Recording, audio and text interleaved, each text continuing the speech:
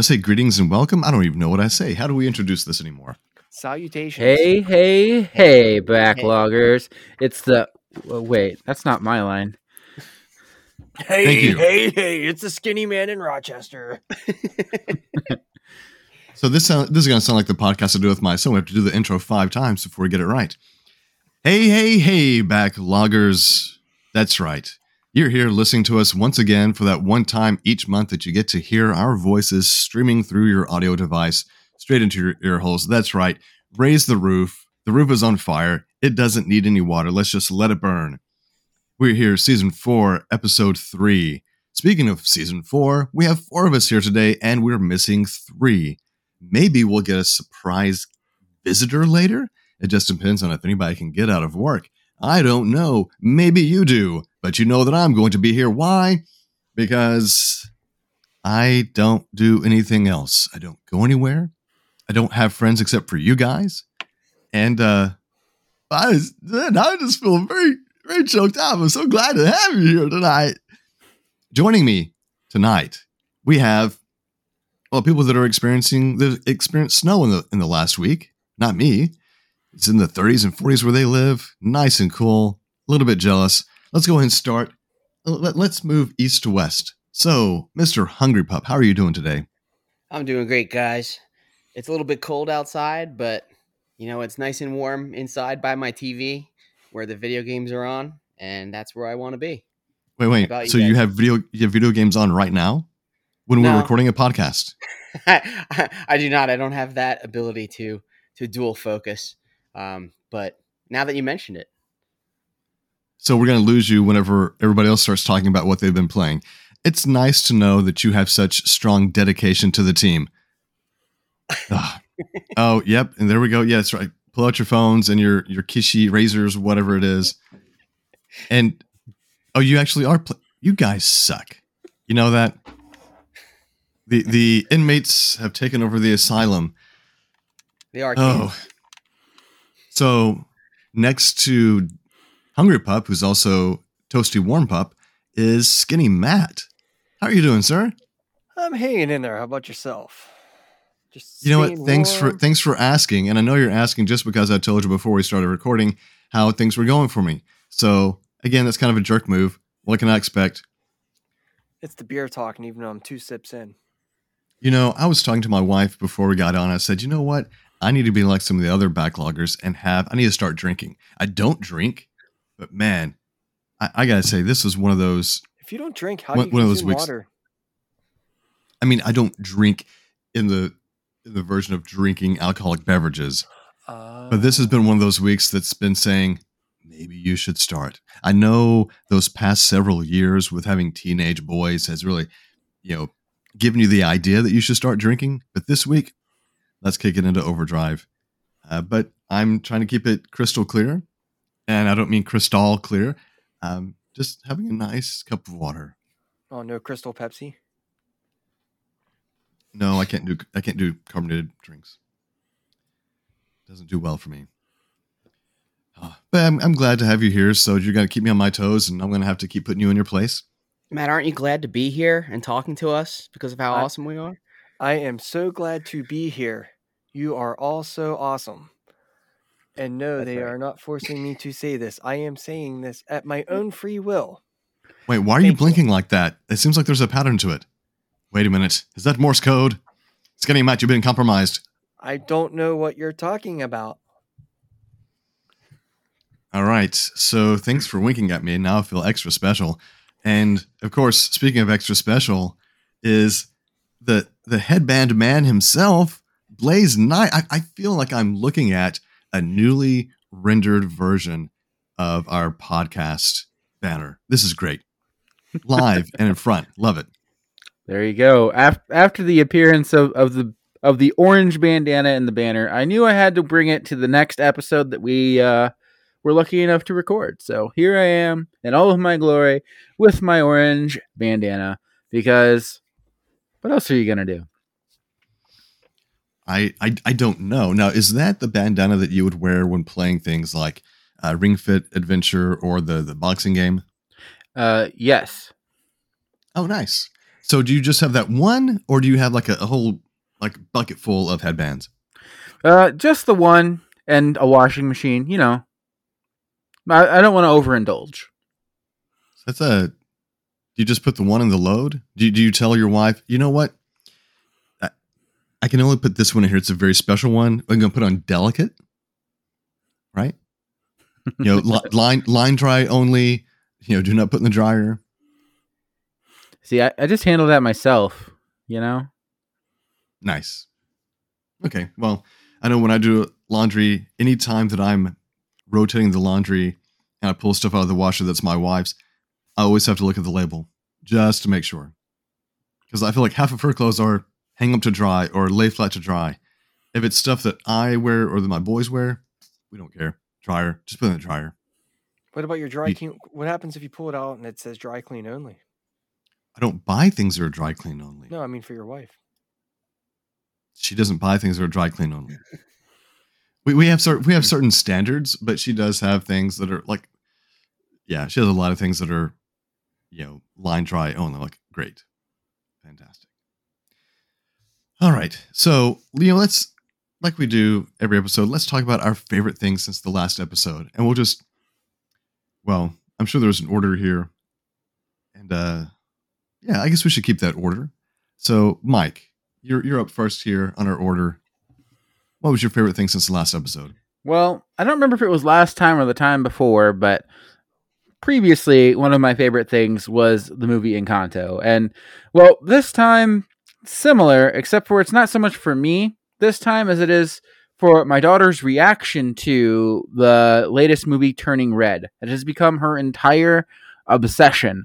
And so, like, she gets so excited all of the time at this film. We actually went and got her haircut, but in order to get her to sit for the haircut, because this is only the second haircut she's ever had, we had to get her the red panda plushie to get her to tolerate sitting there for it, and she has not put the thing down in days. Literal days, because she loves this so much. And I cannot be any more thrilled with the fact that my daughter has found something that she absolutely loves. And it's just so adorable to see the just sheer joy she gets from listening to the music, watching YouTube videos about it, and just rewatching the movie in and of itself. Nice. That was a very cute movie. Unfortunately, we had to spend the last 15 minutes watching it, dealing with the very low bandwidth issues at my parents' house. So every 5 seconds, it had to, you know, buffer. See, when we watched it at my mom's house, I actually had a similar issue, except for it wasn't that the bandwidth couldn't handle it. It was that people kept having to go to the restroom. So we'd sit down, watch a couple of minutes. Oh, gotta go to the bathroom. Pause. Okay, oh, we gotta let the dogs out, pause. Oh, I want a drink, pause. And that's my Saturday night, guys. Every week. Yeah, that can definitely be frustrating. It's like whenever I went to go visit my family, it was just me and my two boys. And I told them, I said, we're gonna stop twice. And that's it. And what you need to understand is that me visiting my family is, 800 miles. This one way we went was like 850 because I was trying to avoid some potentially bad roads. And amazingly, with my two teenage boys, we only had to stop twice. I was very impressed. But I guess, it's up to me now. Do I want to say that's my favorite thing since the last episode is that I was able to make a road trip with my boys and they only had to stop twice? I don't know. Was that your favorite thing since the last episode? I don't know. I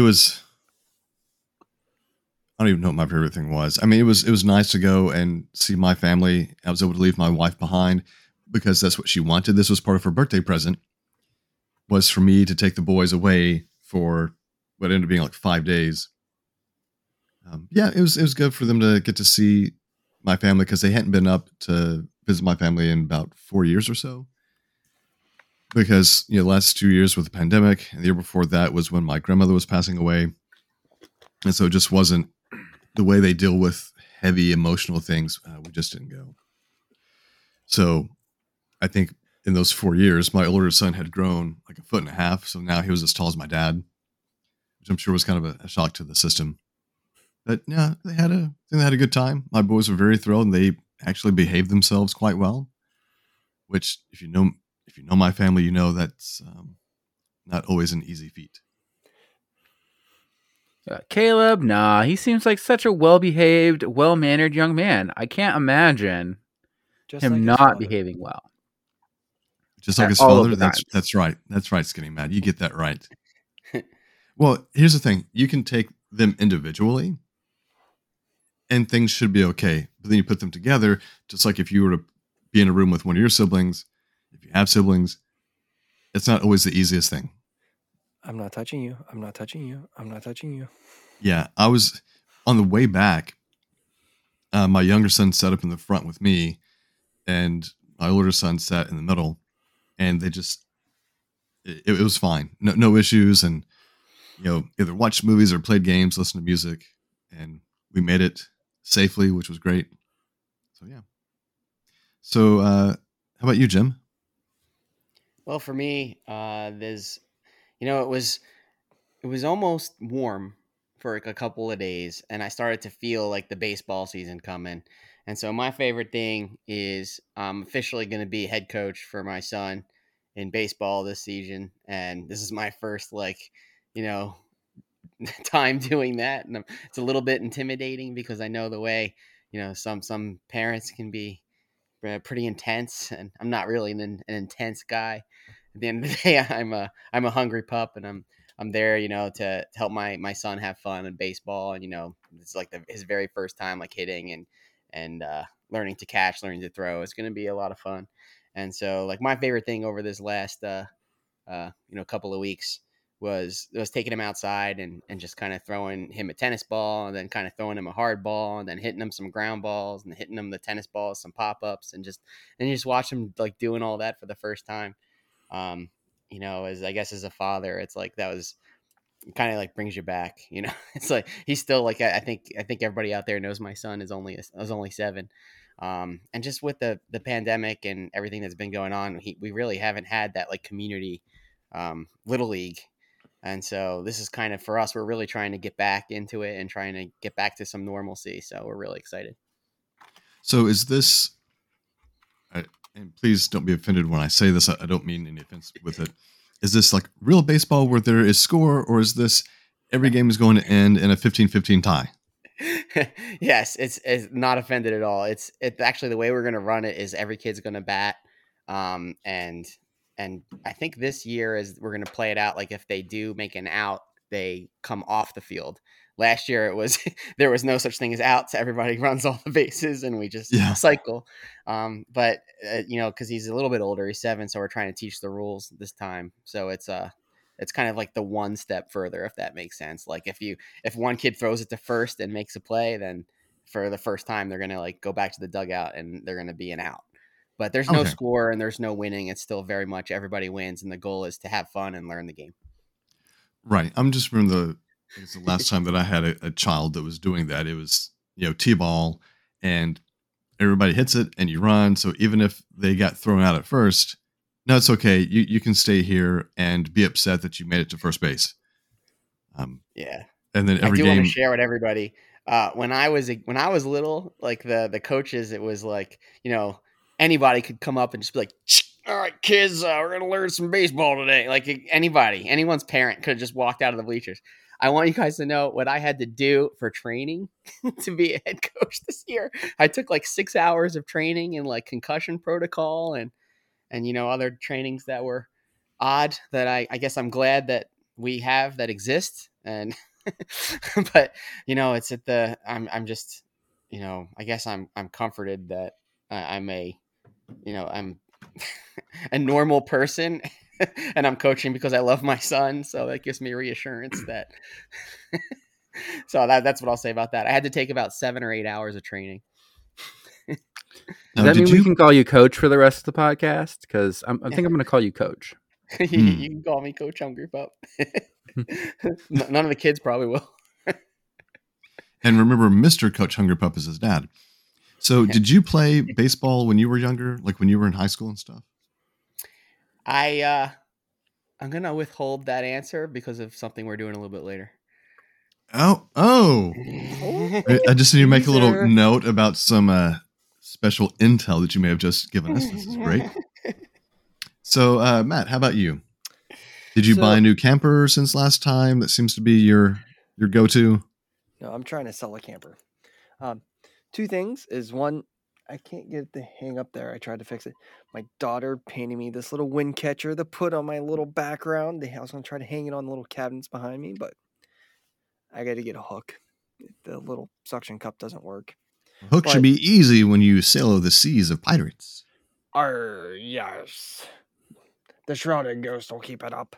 And then finally, it's a little delayed, but I had to write them to say, hey, where is it? I finally got my silver medal from Extra Life from the 2021. That finally came in. Nice. So it matches my gold medal that I earned the year before. So now I got a pair of medals. I can put them on and be like Kurt Angle or something. So what do the medals signify? The silver medal signifies as a individual you raised $500. Okay. The gold medal is $1,000. Nice. So, are there any other medals that you can get? Not that I'm aware of. Awesome. Sorry, no, but that, and when my parents were in, I taught them how to play Azul. So that was fun. I can talk about that what we've been playing if you like. So yeah. Just remember that there is no Dana, only Azul. That would be really Zul if you just knew what you were talking about. Yeah. So I might have lost a few people there. All right. So that's good that you guys have had some good things since last time. So let's talk about what we've been playing. Now, before we get into all this, I do want everybody who may be listening to us to stick around because, this is we are recording this on April 1st, which is April Fool's. And hopefully by the time we're done, because we go really late into the evening, that will be over so that it will then be safe for us to go back on Twitter. But we have some things that we're going to be sharing with you or not sharing with you. That's right, Mr. Creepy Coach Hungry Pup. And so just keep that in mind. Hopefully you will stick around. And then Skinny Matt also has some special things in store for us. Assuming I don't fall asleep. Thanks for that. Thank you. If you get bored, you can just listen to the... I don't think it's a boredom thing. It's the 3 a.m. thing. Well, it's 10:30 now. I hope we don't get to 3 a.m. Well, it's 10:30 where he lives. I've been up. Well, that's why I said it. It's only 9:30 here. You've been up since 5:30. Then what's this complaining about 3 o'clock business? You know what? We're just gonna. Where's that mute button? All right. So let's talk about what we've been playing. Mike, you're up. What do you got? All right. So I've been playing a few different games, but the first one that I was really working on, since the last time we recorded, was Evil Within, and I just don't think it's going to be one I stick with. Unfortunately, I think I'm going to drop it from what I'm playing this year. I gave it a good run, but I think I'm done with that one. But what I did play and finish is a little game called Mortal Shell. Now, this is on Game Pass, and the reason I picked it up is because I was having some serious FOMO about a certain other Souls-like game that just came out, and I thought, I don't even know if I could tolerate a Souls-like game, so maybe I should go try one. So I turned to Game Pass to see what there was to offer, and the one that stood out to me was Mortal Shell, and it's from this company called Cold Symmetry. This is actually their very first game. And I guess it's pretty similar. And from what I've learned since then, it does have some similarities, but it has its own personality too. But basically, you take the role of this weird, I guess, alien type being.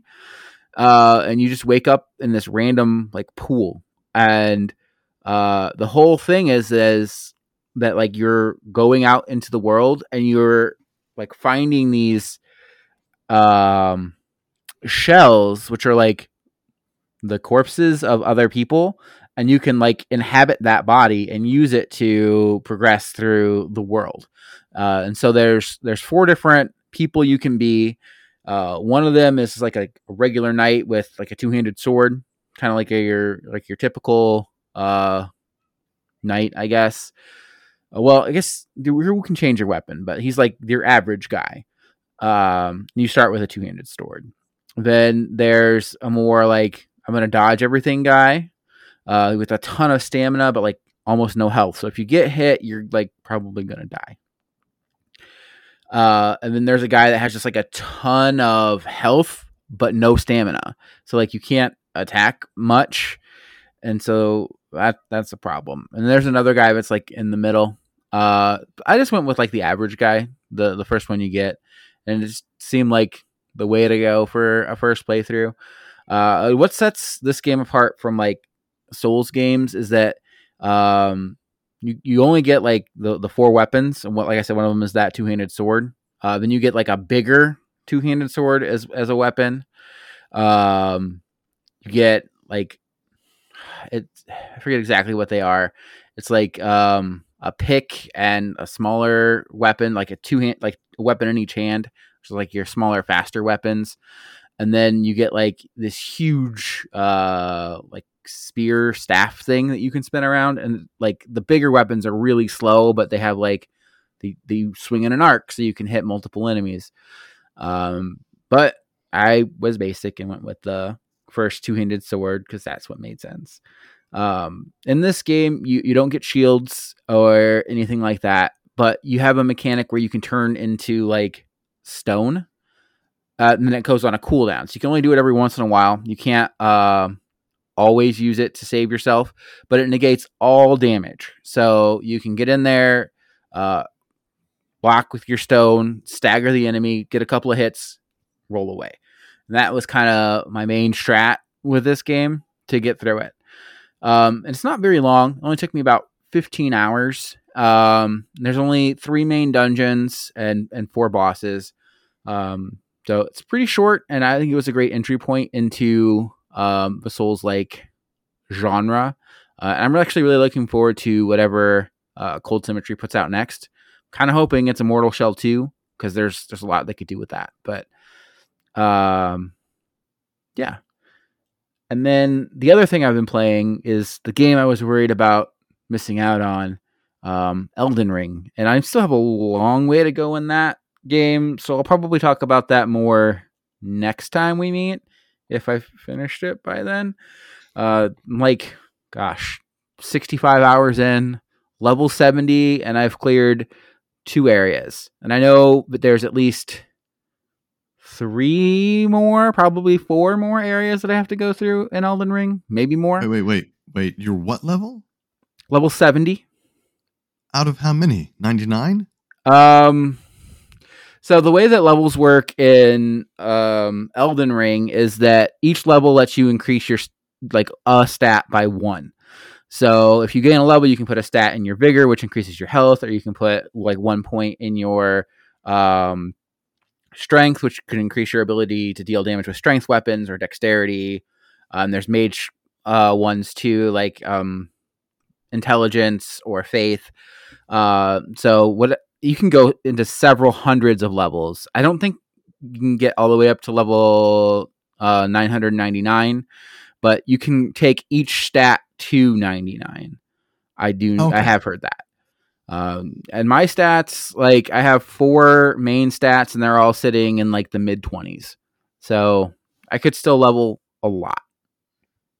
Okay, that's a interesting way of doing the leveling system.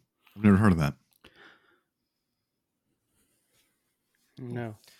All right. Well, I guess. Oh, look at this. I'm up next. So, I've been playing a few games off and on since last time. I don't even know exactly what it's been, but I have I started and completed a game in span of a week, and that was Rain on Your Parade. So a game that's available on Game Pass, and you play as a cloud, and it's your job to ruin people's days and other things by raining on them. I mean, you can also help by allowing crops to grow. You rain on the crops, and it's got a lot of environmental type puzzles in it. How you use the rain. Just for example, the first level is a wedding. And each level gives you a list of objectives. And there are some optional objectives, and then there are some hidden objectives. And so for the first one, it's a wedding scene, and one of your objectives is to rain on every single person there.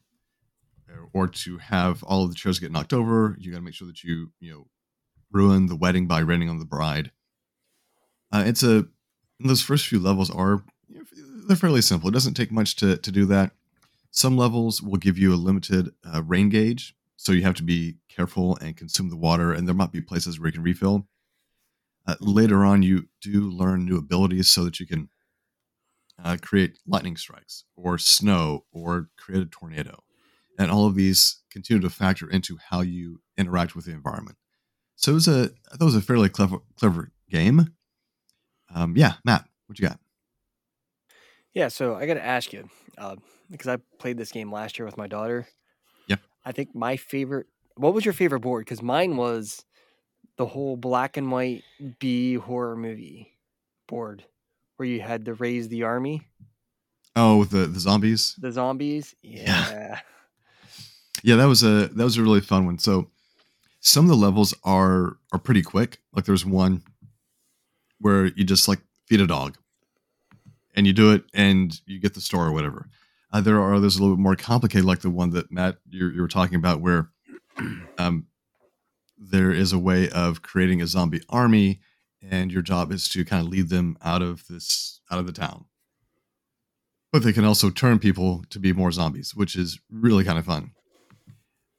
There was one that's based off of Zelda that took a really long time, at least for me, to get through. There's so many different pieces to it. Like you would do one objective, which meant, okay, now you have to do this other thing, go here, then go here. And it took a lot longer. I think once I finished that one, because I was playing this at night, I said, all right, I'm done for the night. But I think it only took me 4 playthrough sessions to get through everything.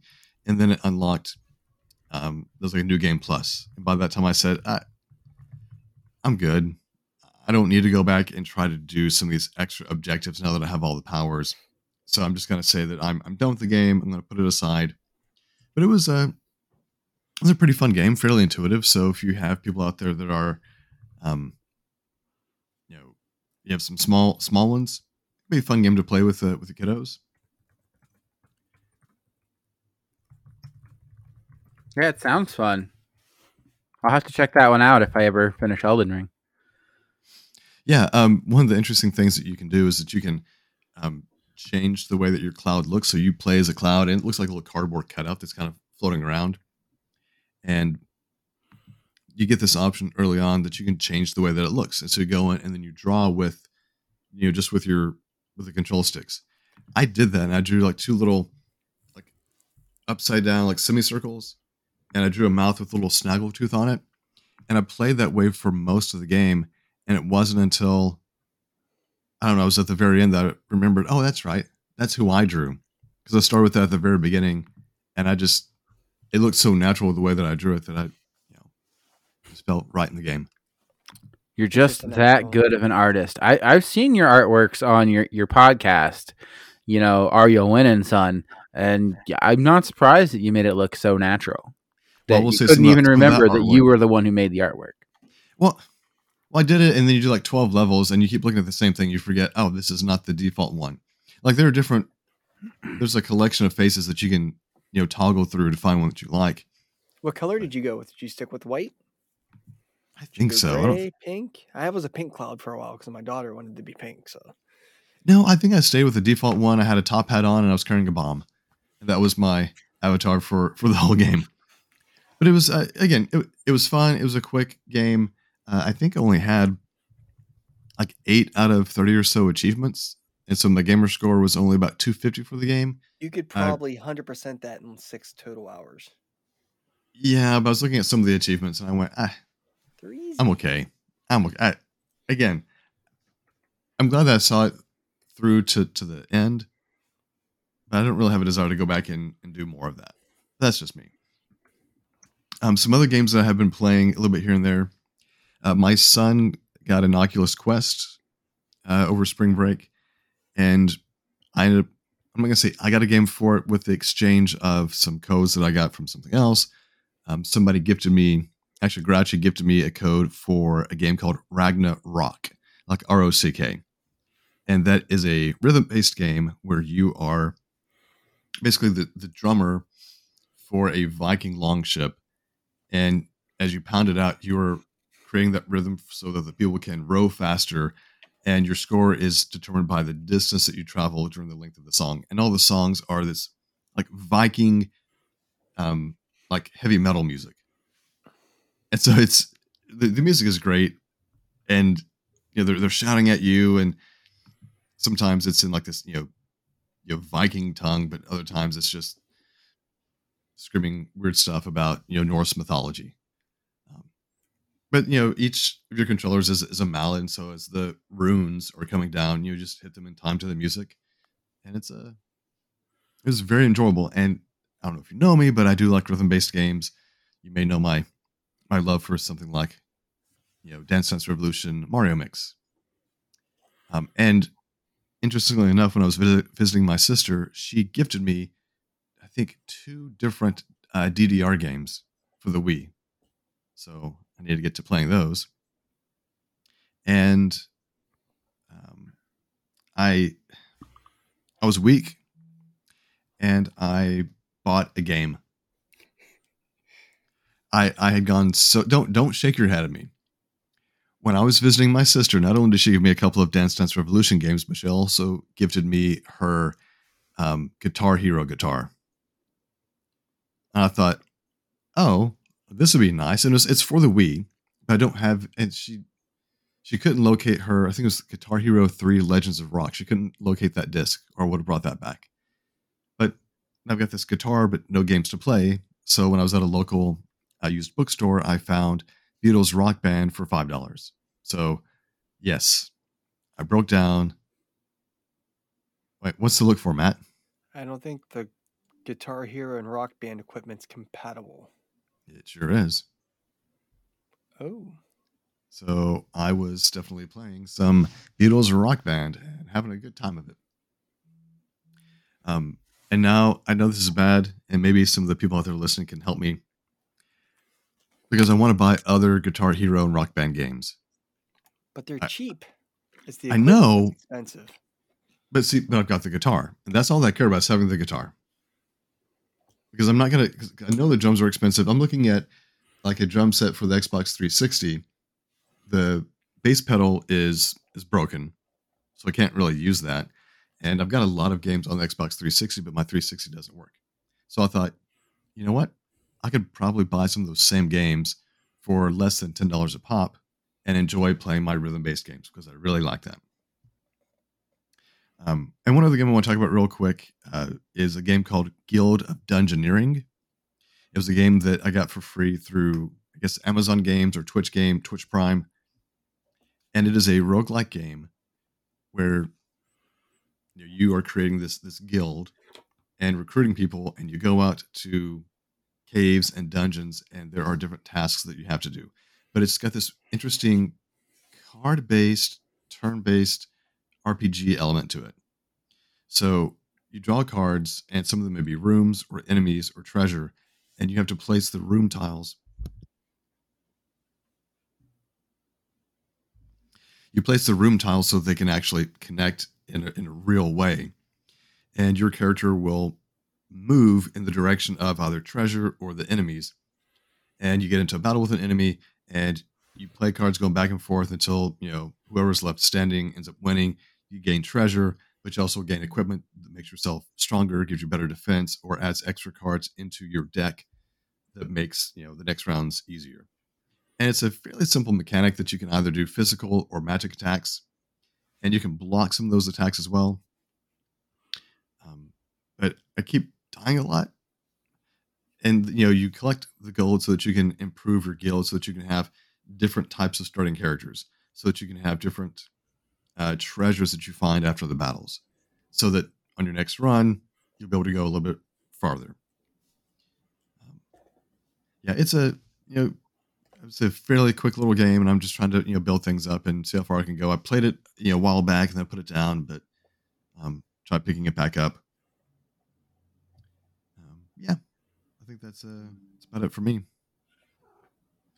How about Jim? What you got? Okay. So for me, I've been kind of busy.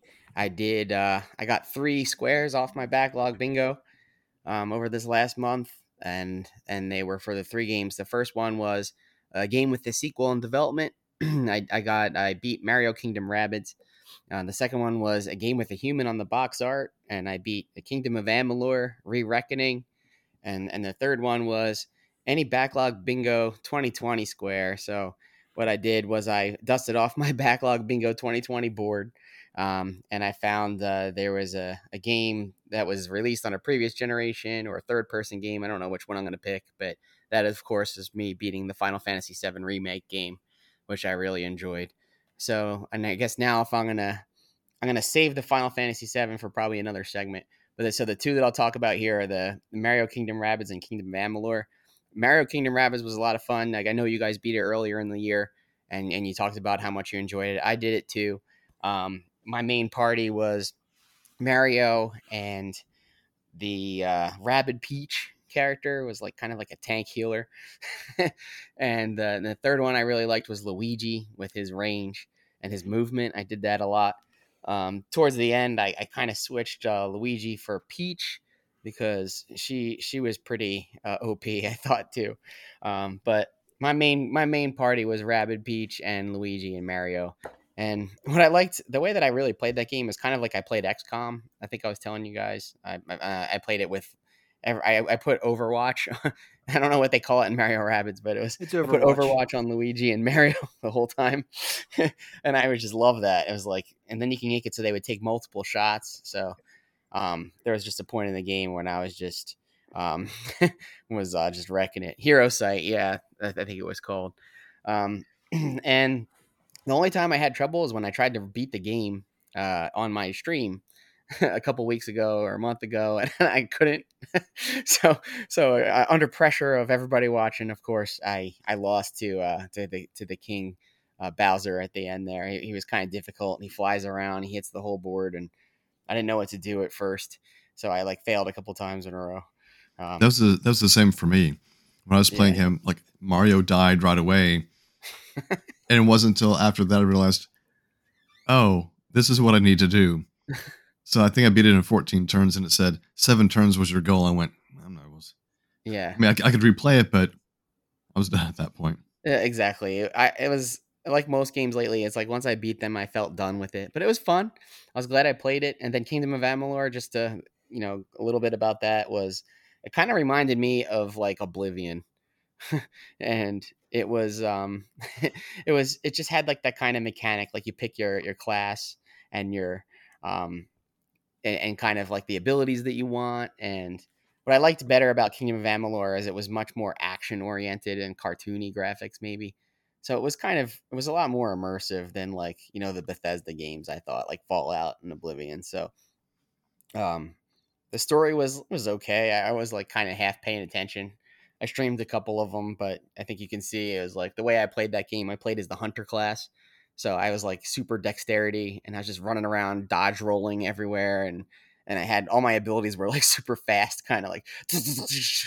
And for the listeners, I'm waving my hands frantically.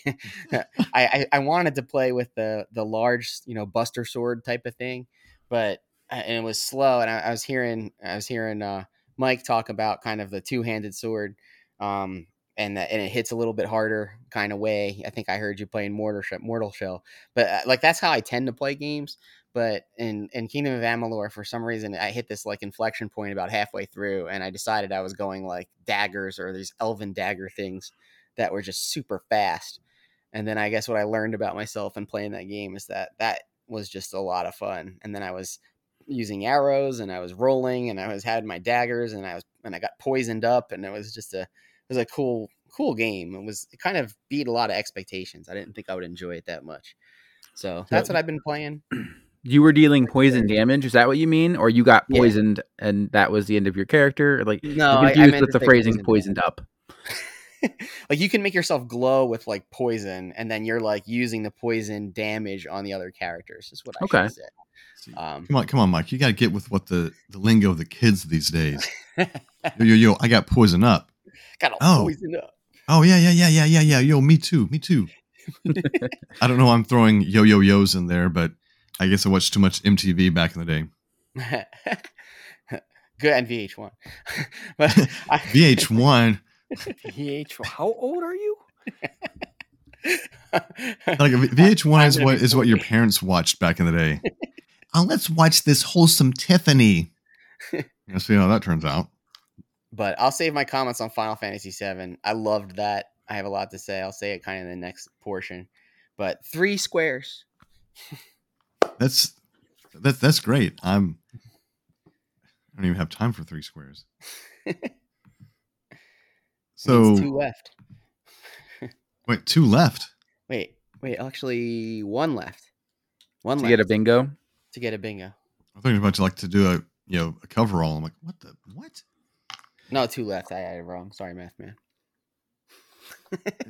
Well, you know what? In our Slack channel, you mentioned how you like doing math, and then you come and you do this. This is frankly kind of embarrassing. It was a calculated risk. Yeah. Speaking of embarrassing, Matt. Hey. Oh, what was I playing? I don't know. See, Can you tell us? I'm not like Hungry Pop. I only got 2 squares marked off my backlog bingo. I'm just going to say the games I've been playing and just interrupt me if you want to hear anything more about the specific game. So the 2 squares I finished. One, I'm marking Sea of Thieves off my backlog because I finally reached Pirate Legend. So I am the least experienced Pirate Legend, probably sailing the seas and Sea of Thieves. So I got that going for me. What was nice about it was someone in another community. We kind of grinded those merchants to finish that off over a couple nights. The other one I finished, so I did use that for my think it was a game from the Wii U, Xbox One, PS4, whatever, however that is, because it was an Xbox One original launch. Yes, Mike. Do the merchant missions ever get to be engaging in Sea of Thieves? Because I remember them being such a slog when I tried to play, and I don't want to sail around to random islands trying to find chickens. Okay, it's just not a thing I wanted to do. They got the lost shipments, so they give you a map of projected where a ship was supposed to sail, and it's usually from the outpost where you get the mission where you are. So you kind of follow that roughly, and you look for a bird circling in the sky. That's usually the first one, and then you know how that's usually where there's a shipwreck or something floating in the water, and they'll give you a clue, and the clue could either be, oh yeah, we were going to this island, or we were in this square on the map, because the map's a grid, so it could be like J4, J whatever. Or it would just say we continued on. So you may either go to an island, go to the square, one of the squares they say to look for more circling birds, or but you can actually find the shipwreck without finding all the stuff. But they keep giving you clues. But also in each area where you find the clues, you don't have to, but it helps. You have to find, if you can find the captain's key, that helps out, because eventually you get the last clue. You find the ship, you go down, you get the ledger, and you sell that for a lot. But if you have the captain's key, there's a lot of goodies in the locked door in the captain's room to take up a lot of different stuff, to level up a lot of different spices, maybe some mega kegs, stuff like that. So yeah, nice. Those are better than just picking up plants and keep making sure there's water in the ship and trying to deliver them. Because we tried to get some extra ones and we got cracked with it. So that's how that ended. The other one I did mark off, I did complete a run in a roguelike, because I finally completed a run in Hades. The irony I was there for it. And the irony is I did it with the bow, which is one of the weapons I like the least. For some reason, I don't like the ranged weapons in that game. Just for the play style, I like to just get up in the face of them and just start beating the crap out of people. But the game changer on that. You know, as I said, just interrupt me if you want me to continue. I'm just talking, so don't mind. Just disregard when I said that. I said that in another plane. But anyhow, Wait, so we should or we shouldn't interrupt you? I mean, I said I wasn't going to mention anything on the game unless someone said something, but I am anyway. So No, I think it's because I saw you on this run that you did complaining the whole time about using the bow. I know. I hate it. I just used it because the different weapons you have, they'll have one that'll be like, because the stuff to power up, it's called darkness. So they'll have this, like each of the weapons will kind of glow purple so if you use that weapon for this run, you get extra darkness. The darkness is the stuff that you can make yourself stronger for your next run. So you can it gives you different abilities and level them up basically. But, I don't like the bow because I don't like you have to hold the button and it's like it's a charge. So you're holding the button, charge. I want to like get in there, hit, dodge, dash out. The bow doesn't work like that. But I ended up getting this boon from one of the gods. I don't know if it was Hermes. Was it Hermes or Artemis? I don't remember who gave it to me. Anyhow, I didn't have to hold for the bow. I could just hold in the button and it would just rapidly shoot. So that was kind of a game changer. But you're not guaranteed to get that. But that's what made that one go. I did not expect to get that far, and I guess I had high hopes and low expectations. Yeah, but I do want everyone to know that when you got the final shot in, how much HP out of 350 did you have? 2. Nice. I did play a little bit more tonight. I found out you have to beat it 10 times basically total to get the true ending. So I'm going to slowly work on that here and there because as you go on, pretty much as far as I'm getting, it takes about 35-40 minutes to do a run. And so that was my backlog ones I finished up. Then other than that, started a new Dynasty and Mutant League. Yes, Mike. So in Hades, you said you got to beat it 10 times to get the true ending. I know a shortcut, okay? First, get on your computer, go to youtube.com, type Hades true ending, save yourself hours and hours of pain using the bow. Well, you don't have to use the bow every time, but you're not going to get the true ending because the whole thing with Hades is you get more of the story each run as you go through, as you talk to the different characters. So if you go to that, you're going to miss all the conversation they had before that actually leads up to that. So you're actually going to be missing pieces of the story. So your cheat ain't going to work there. Not today, son. Don't be like my son watching these endings and trying to tell me about it. No, you can't do that on this one. But Dad, the cake is a lie. No, spoiler. So anyhow, that's the stuff for the backlog squares I finished up. I started new Dynasty and Mutant League football because I had got those extra DLC teams. They weren't in it in my Dynasty, so I had to restart it, and now they're in it. So there's that. Played some Mario Kart 8 with the family with the new tracks. How do you like those? They're a lot of fun. Yeah, see, I haven't even looked at what the new tracks are, like, at all. Just play them. I don't have it. You don't? How do you know? Do you have a Switch? I do have Switch. I have Mario Kart 8. I just don't have the DLC. It's $25 if you don't have the expansion pack or whatever they call it, which I refuse to pay for. I bought the DLC. So maybe I need to kick somebody off of my family plan and open up an invite for Mr. Blaze Knight. So, and then the other thing is my parents came to visit. I believe that was since the last time we recorded, and I taught them how to play the board game, or I'm sorry, tabletop game. We don't call them board games. Azul. So, had a lot of fun there too. But which is a nice little tile placement game. But that's all it's been good on here. Just playing a little bit of that, playing a little bit of this. May jump into. I did pick up.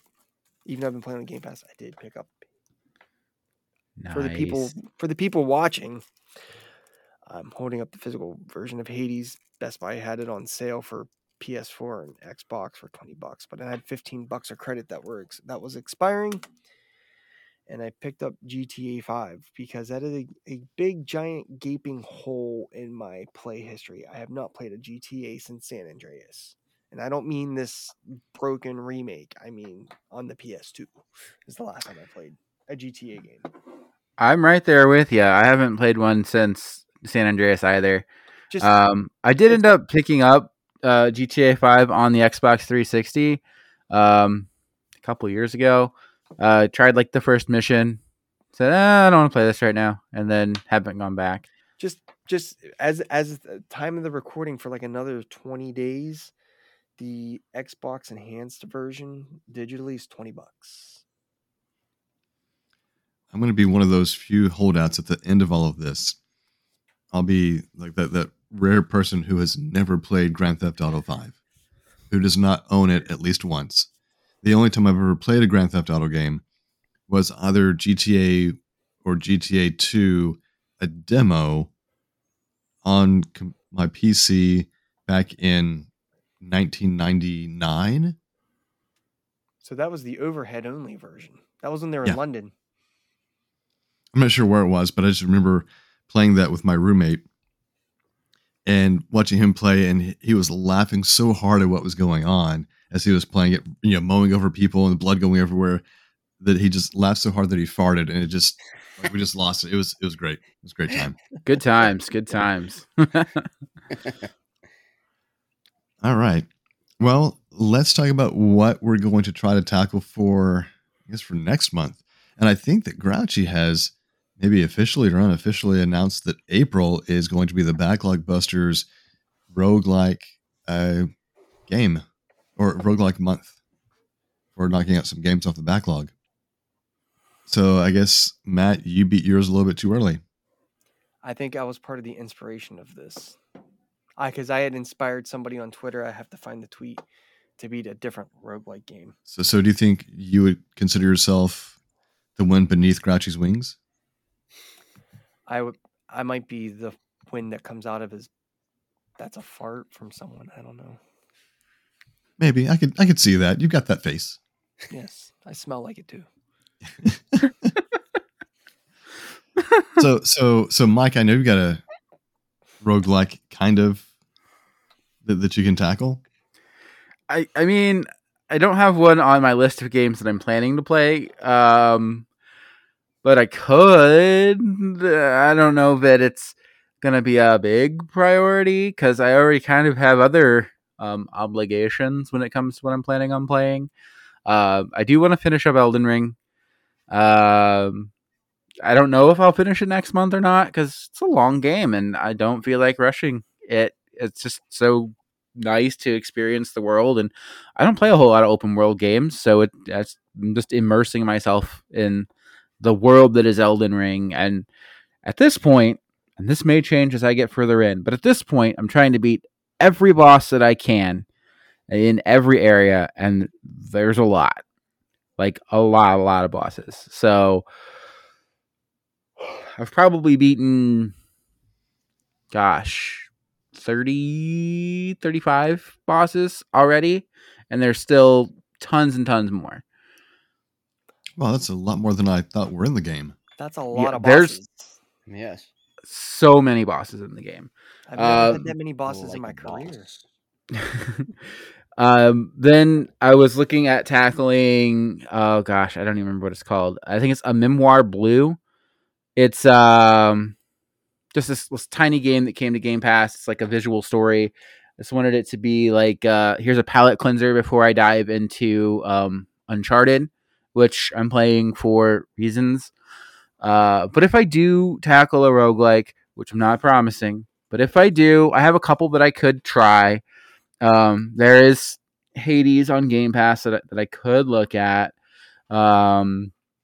I have one called Wizards of Legend, I think, on the Switch that I could look at.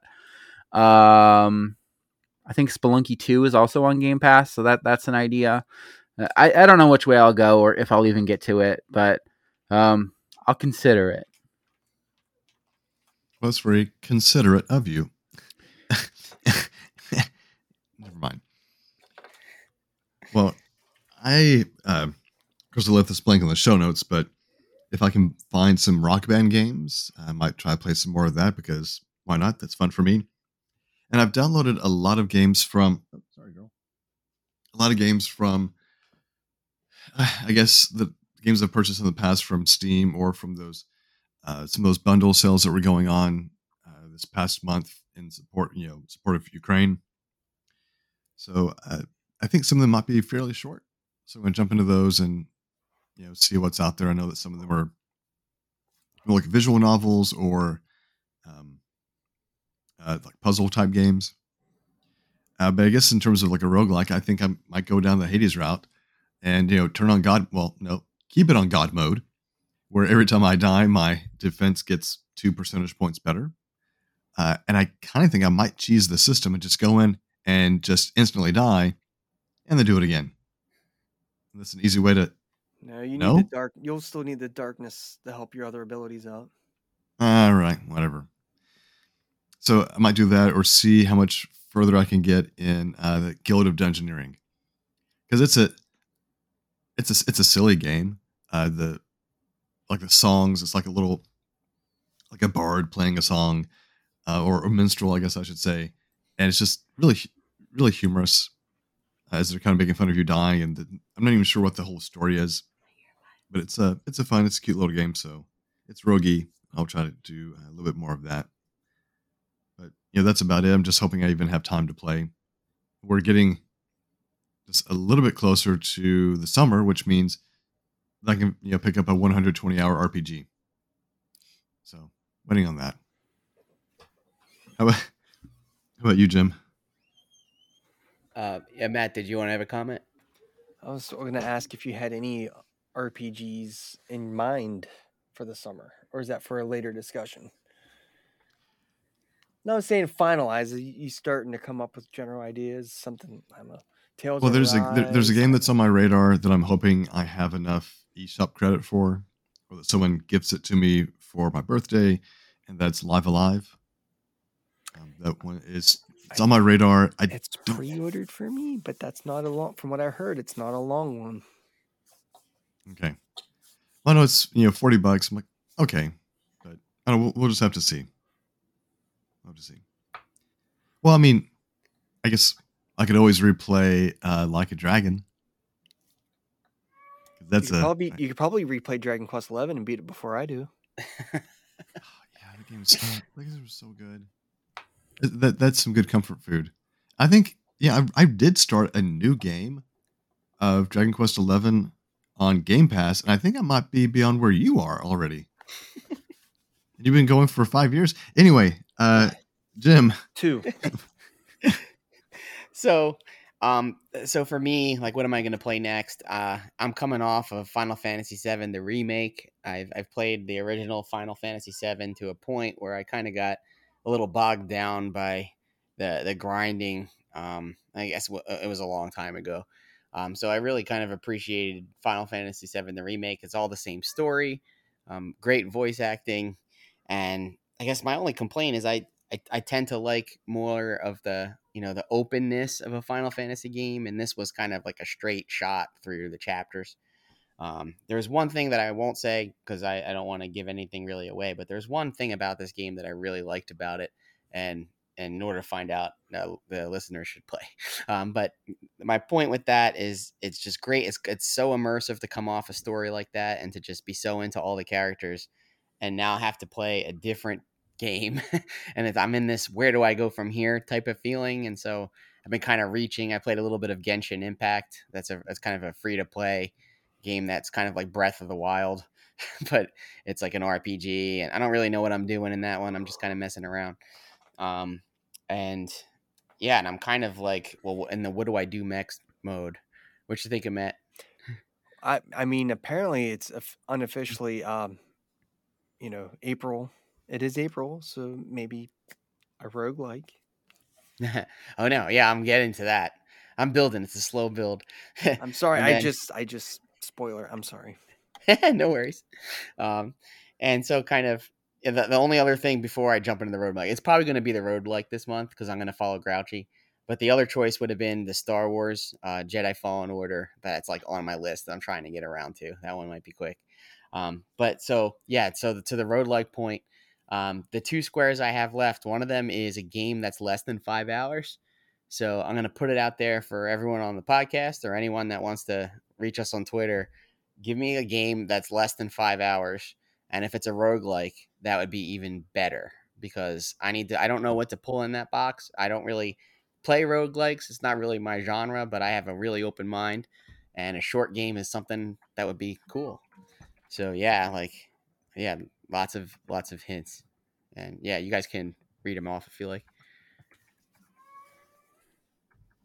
Yeah, so I mentioned Minute and Gato Roboto. Neither one of those are roguelikes, but they are definitely under 5-hour games. Mm-hmm. And nice, black and white, very pixelated games, but they're really fun. They have a lot of character to them. That Rain on Your Are Parade most that he roguelikes played not under 5 hours? depends on Sorry? how good you are. Is there such thing as short roguelikes? Because I'm not very good. That's a foregone conclusion. Probably not short ones because I think the whole thing is, let's keep you going and dying because that's what you do. Yeah. So we'll have to. Well, maybe I'll go for one of the games you guys mentioned, but usually the keep going and keep dying is the thing that I try to avoid. Well, I think that's one of the good things about Hades is that not only are you, each run you are progressing the story, but you are also gaining, I guess, material or currency to upgrade some of your abilities. Maybe you are able to purchase the ability to revive once at half health, and you can upgrade that a couple of times so that you can revive a second time, or that you can buy certain items that might appear when you stop off at a merchant. But a lot of that story gets played out every time you die. You go back and you talk to the people, and you learn a little bit more, and a little bit more, and so on. And I think Matt had it on, and I've got it turned on the God mode where you keep dying, but you can keep, I guess, gaining an extra 2 percentage points for your defense, which makes each run a little bit easier. So you can still feel like you are making progress without banging your head against the wall. Yeah, this is the first roguelike I've actually liked. I played Dead Cells and I was really liking it, but I got to the point it really plateaued for me in terms of when you went 15 runs and not getting past a certain spot still, but on Hades, I honestly felt there was something. I didn't do all my runs with God mode either originally, but you do feel you're actually getting better. I mean, my first runs were lasting like 8 minutes, and then now they're usually, unless it's the one weapon I'm screwing around with, there's a gun thing, but my minimum run's like 30 minutes now. Yeah. And I appreciate that in a roguelike where I feel like it rewards your time and effort, and it doesn't just punish you severely. And anytime I've died, it's either because I'm learning the pattern of something, and it's never okay, they just threw too much crap at me, and they just made it overly hard. It's just, there are toughs, you get swarmed, but there's times I feel like I'm pushing buttons, but if you start picking the right boons and different power-ups, so your dash does damage too, you just start dashing around and you start timing your hits, and you can start paying attention. You start going just running off reflexes. And as an old man like me, my reflexes are still hanging pretty well in that game. So it's not that bad. Like, you have to have it exact. So thing is, you can build your skills around how you want to do your run too. So if you want to be someone that's, okay, I'm struggling with this. Well, now my attacks are a little stronger, or I got a little more defense. I can have it where I can start with 100. Your currency resets every run. So you can start with 100 coins, or you can keep using your darkness to level up the thing where, because they give you 2 options on each. So that you can either start with 100 coins, or you get more coins each time you find them, or they do more drops. So you can kind of work with, hey, you know what? I don't want to hit the store a lot. I'm fine. You can start doing more coins, or hey, I'm going to get more darkness now. So you can kind of play into that, how you build it, how you want. And I'd say it also helps that the controls are very, very nice, very fluid. The the visuals are stunning. It's got great music. So again, I think those elements, the part of the presentation, can turn a difficult game into one that doesn't dilute the difficulty, but it can make that experience much more enjoyable. Spoiler, I just went fishing for the first time in that game. Well, now I feel like it's spoiled. Now I'm not going to play it. Thanks, Matt. Yeah. So, but the stuff you catch, you turn in. I just caught my first thing. I gave it when you get back to the one room, you give it to the chef, and it's going to start giving me stuff. I think in the long run, they're going to start. I don't know how it's going to play out yet, but. By the way, is Celeste a roguelike? Because I can always go back to that. Celeste was like, I gave up on Celeste too quick because that was just hard. I need to finish that. Awesome. I'm so close. Would it count? No, it's not. It's not a rogue. It's not a roguelike game. I die a lot though. I'm only kidding. No, that's just a brutal platformer. That's all that is. That's just not for me. So Tetris is a roguelike, right? You gonna show me an end screen on Tetris? Have you played? Yeah, Tetris all the musicians are playing music, and there's the. And you're gonna start back over at level 1 every time. Well, maybe I start off at level 9 because I want the extra bonus points at the very beginning, and speed doesn't bother me. So, so you're cheating. No, you can select that at the very beginning. I know, but like if you're gonna do a run, you got to start at the beginning. Like you don't pick up Dragon Quest 11 SR Elusive Age 27 and start at chapter 3. Like, come on. Come on, man. You gotta start at level 1. Maybe it's like Mario Kart 8 Deluxe, where everything's unlocked from the very beginning. Well, most things. So wait. Would Dr. Mario be a roguelike then? Maybe. Because I can play Dr. Mario SP and knock that out like tonight.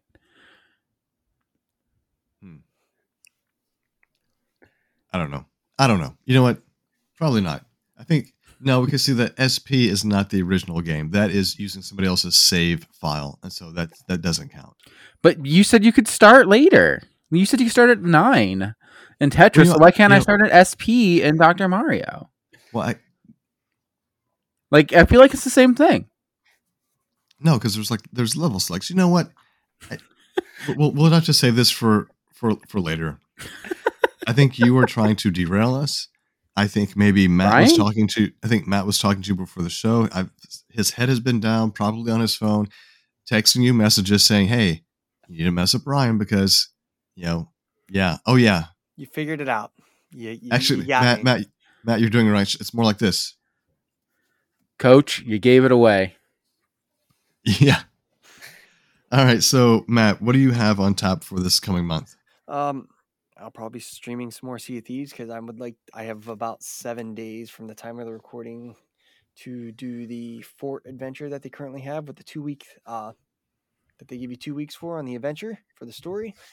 So I got to get that knocked out so I can get my jailer's cutlass because you get little trinkets that actually are customizable. Well, not customizable, but they give you something that's not part of a full set when you complete these adventures, and they're just really cool. Might jump into GTA 5. I don't know. I'll probably knock out another couple seasons of some Mutant Football League. But I haven't played Stardew Valley in a while, so that's a crime, right? But I don't know. The wild card is, will I get my Switch back? Because they still have the Switch. That's why I haven't played Dragon Quest. I paid $3 for Chex Quest for the Switch, okay? I forgot to mention that, so please tell me you all know the history of Chex Quest. I'm just going to leave it at that. If not, look it up. But Chex Quest HD is on the Switch for like $3. It was built in the original Doom engine, just saying. Well, my biggest takeaway is that you're still blaming your family for your lack of playing Dragon Quest 11. Yes. All right. As I recall, yes. It can't be my fault. What It's do you mean, somebody else's as fault. you recall? You just said it. Yes, that is my story, and I'm sticking to it. Oh my gosh. Please. I didn't inhale. Dang it. Now I got that stupid country song stuck in my head. All right. Well, we've talked about what we played. We've talked about what we're going to play. Now let's see if we can trick anybody on this April Fool's Day. So since we're recording this episode on April 1st, it only makes sense that we devote an entire segment to trickeration and foolery. So for this segment, it's going to be playing a game of 2 truths and a lie. Oh, Hungry Pup is dancing. He's excited. So here's what's going to happen. Now, there's no prize money for this one, but I do like to make things slightly competitive. And so what we're going to do is that we have 2 rounds. We're going to have one round where the 2 truths and a lie will relate to our own personal video game past. And then the other round is I tasked my fellow Backlog Busters to come up with 3 video games. 2 that are real, 1 that is made up, along with the platform that they are on and the descriptions. And again, we're going to try to figure out who's the imposter. So after we each give our 2 truths and a lie, we're going to go around and say what we think the lie is. If we correctly guess the lie, then we get a point. If we incorrectly guess it, then the person who was giving them will get a point for each of those people. Does that make sense? Does it? I need all of you to say yes, it makes sense. I'm so confused right now. No one. Okay, I just hear brakes squeaking in the background. That's great. Wait, what was that, Mike? I am so confused right now. Confused about how to play 2 truths and a lie? Just everything. Scores, lies, friends. Oh, we're not friends. Bananas. Like I'm just confused. April Fools. All right. Well, you know what? You're the first one up. Hope you're ready. So tell us your 2 truths and a lie. Of course, randomize or however you want to, about your video game past. What in the world? Well, That has Skinny Matt written all over it. So here's the thing. I'm gonna start with a truth right now. I misread the prompt. So it's not about video games what I came up with. It's just about my past. Mine. Neither is mine. So I'm sorry. I thought I understood the assignment, but it in fact did not understand the assignment. So our personal game history to real video games. Topic from our personal game history. All right. That's all right. That's all right. You know what? Half of us did the same thing, so it's all good. Well, I'm gonna take a wild guess that probably 75% of you did the same thing. Nope. I'm with you, bud. Okay. All right. So, Mike, what are your 3 statements? Okay, so let me clarify here. So we're doing the segment that's about what was supposed to be about our gaming history, right? Yes. Then we're going to do a segment that is about like the titles of games, right? Did I understand that part right, at least? That is correct. Yep. So the second segment will list off 3 games along with their, synopsis. Yeah. Okay.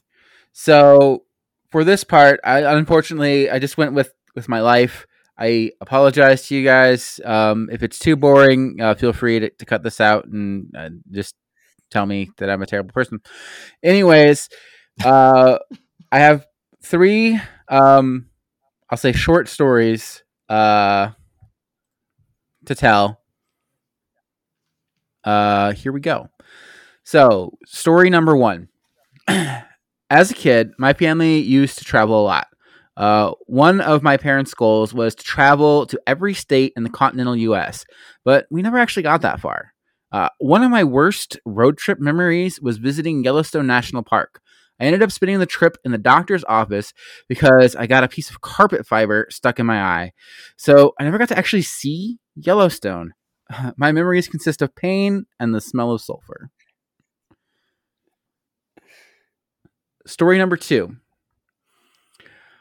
When I was 16 years old, my parents let me drive a white Mazda B2200, which, for those who don't know, is a 2-seater truck.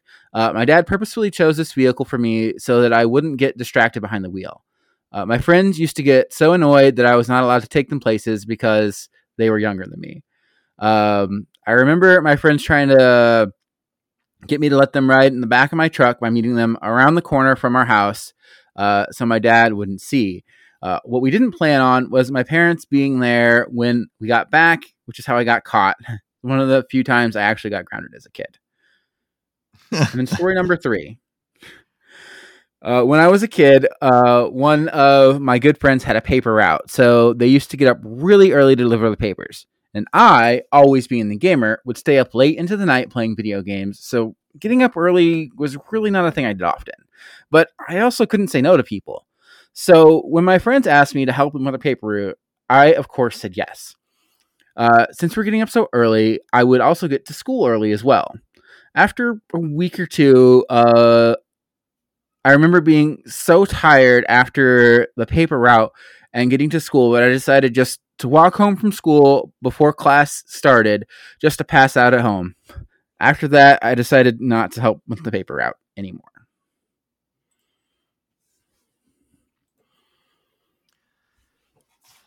All right, so you're saying that 2 of these are true and 1 is a lie. Correct. All right, so we got to figure out what's the lie. Road trip to Yellowstone where he didn't actually get to see it because he got a carpet fiber stuck in his eye. What you were doing with your face pressed to the carpet, I don't know. The second one is that as a 16-year-old, one of the only times you got grounded was because you were letting kids ride in the back of a white Mazda B2200. Mm-hmm. Okay. And the last one is that a friend asked you to help with this paper route. And so then after a week or so, you were so tired that you just skipped out on school to sleep. So I went to school that day and I was there and I was tired, decided I was too tired. So I walked all the way home from school, went home and passed out.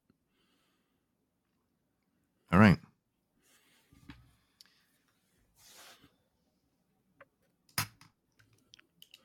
So let's see.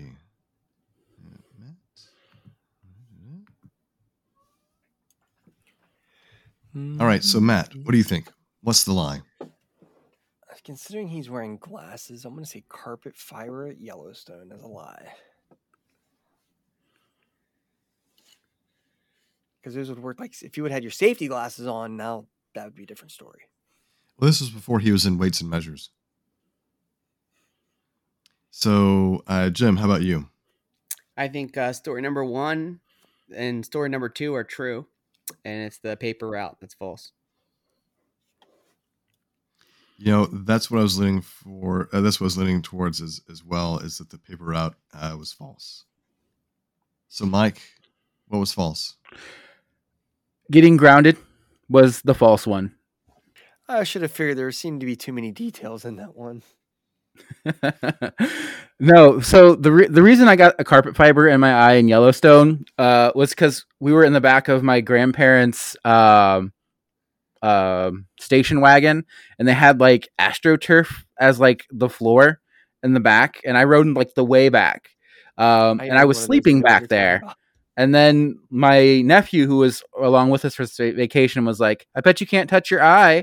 And I said, "I can touch my eye. Look." And I touched my eye, and apparently I had a carpet fiber on my finger. So either from sleeping back there that I got it into my eye, or from touching my eye. But somehow I got that carpet fiber stuck in my eye. Oh, man. I also got to wear an eye patch while I was there. So that was the one good thing that came out of that experience. All right. Well, Mike got all 3 points for that. We got nothing. This is no good. All right. So here are mine. The first one is that I sold my Game Boy and my entire Game Boy game collection to a friend so that I could have enough money to buy a Sega Game Gear. The second one is that my wife gave me a Nintendo 64 for a wedding present.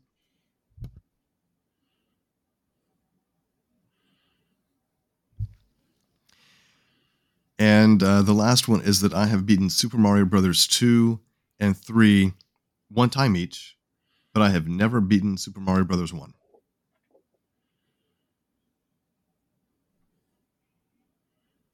So one of these is... Oh, sorry. 2 are true, 1 is a lie.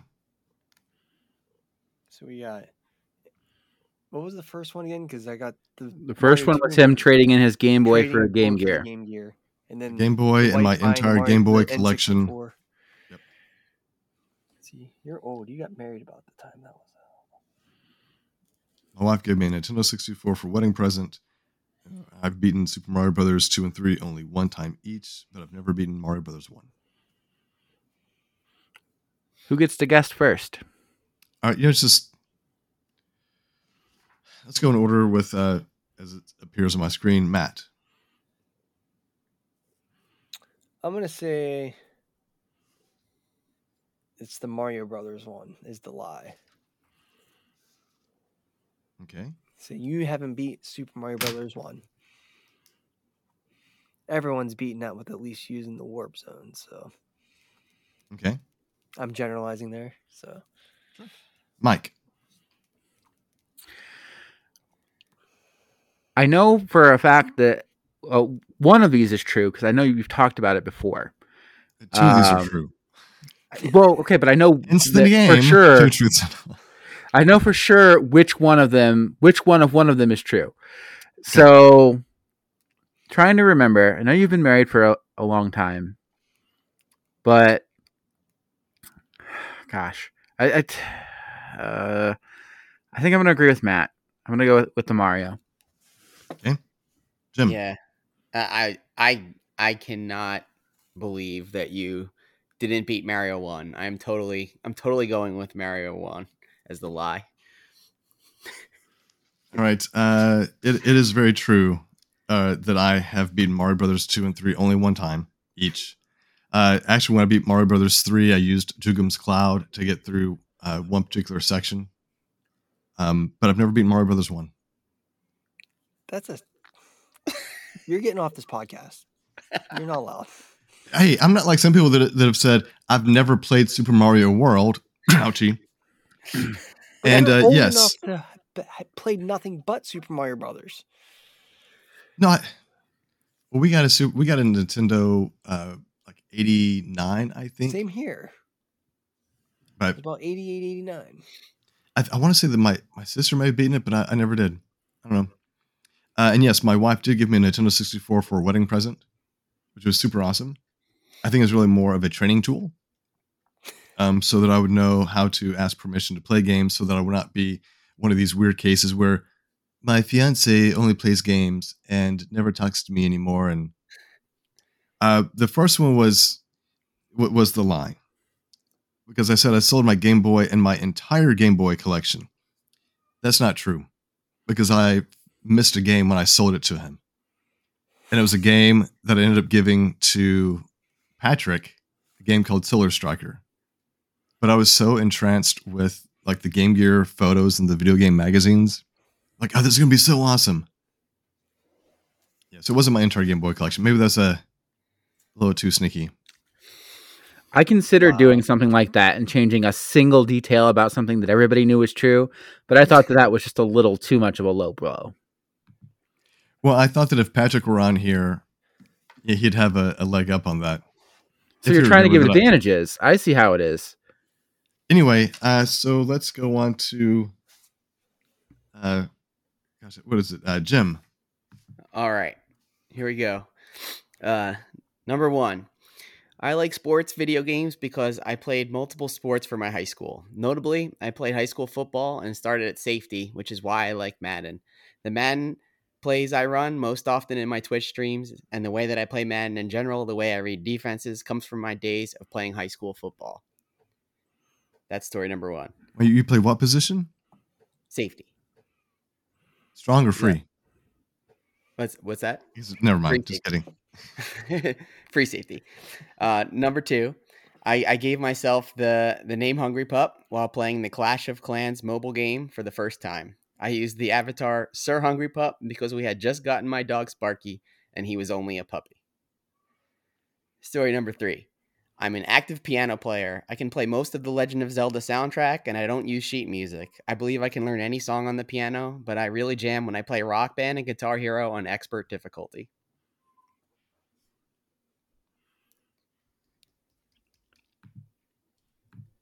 All right. Mike, what do you think? Do you think he was lying about playing multiple sports in high school, or that his Hungry Pup comes from playing Clash of Clans, or that he's an active piano player? Well, I've never heard him talk about playing any sort of rhythm game ever.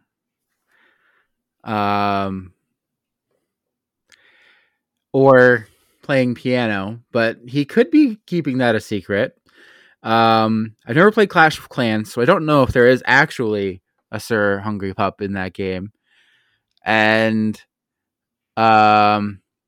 he put an awful lot into that sports thing in comparison to the other two. I'm not really sure here. I'm just gonna take a shot in the dark. I'm going to say that since he talked about why he liked to play sports games on the Are You Winning Son podcast, and I specifically asked him why he liked to play sports games, that's the one that's the lie. So, okay, so you're saying the sports thing's a lie.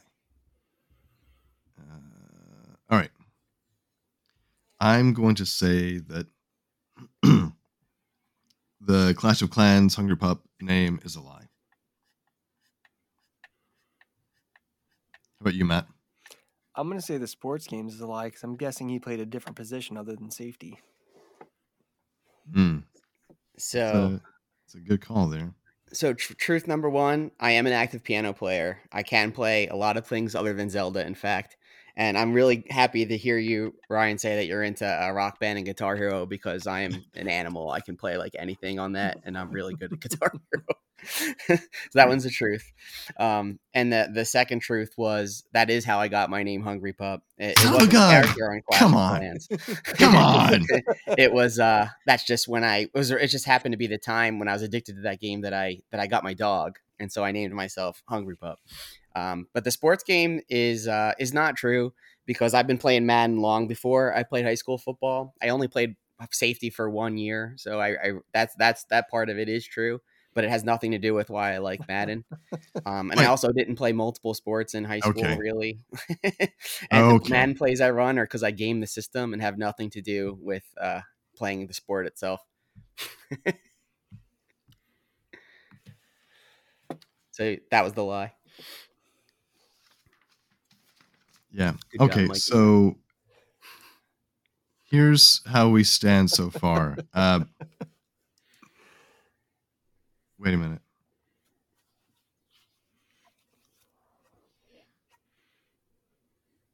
Oh, hold on. You know what? I think I made a mistake here. The math man made a math mistake.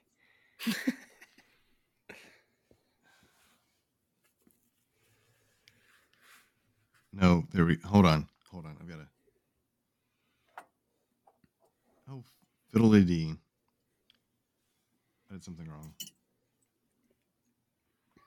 So I think, Matt, you've got 1 point. I guess one right, yeah. You guessed one wrong thing. Mike is at 4, because no one guessed yours. Right. And then you just got this one. I am at 3, and Jim's at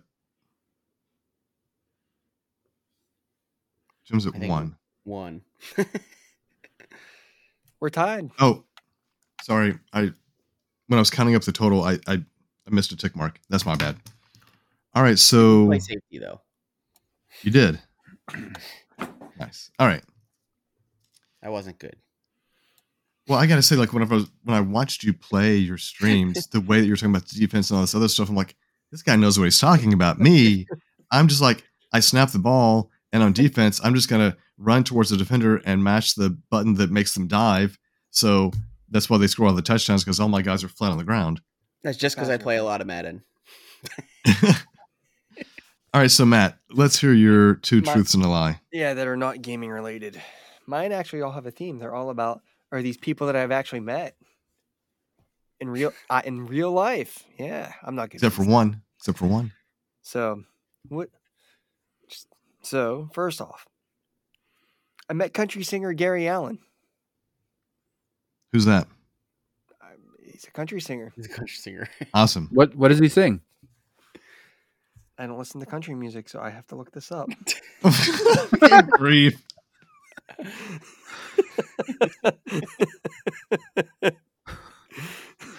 Jeez, am I giving us away right now? I don't know. Are you? He sings a song called Her Man in 1996. That was his debut. I mean, I worked in a restaurant and I met people that I didn't bother looking up much more about Man them. to Man, Tough Little Boys, Nothing On But the Radio, Every Storm Runs Out of the Rain. He sings, he sung those. Yes. Okay. He's What's your singer next of one? those. Let me get back to my notes. I met former Ohio Senator and first American to orbit the Earth, John Glenn. What was one thing he did as a senator? I was too young to remember. He was a member of the Senator, and he was in D.C. for that. And then I met Ohio Valley native and Baseball Hall of Fame pitcher Raleigh Fingers. I grew up in the Ohio Valley. Raleigh That's Fingers. not a real name. That's not a real name. You remember the handlebar mustache? Yeah, Oakland I know A's exactly who you mean. Closer? Mm-hmm. Okay. All right, so Jim, I guess who's the lie? I know which one I want to say.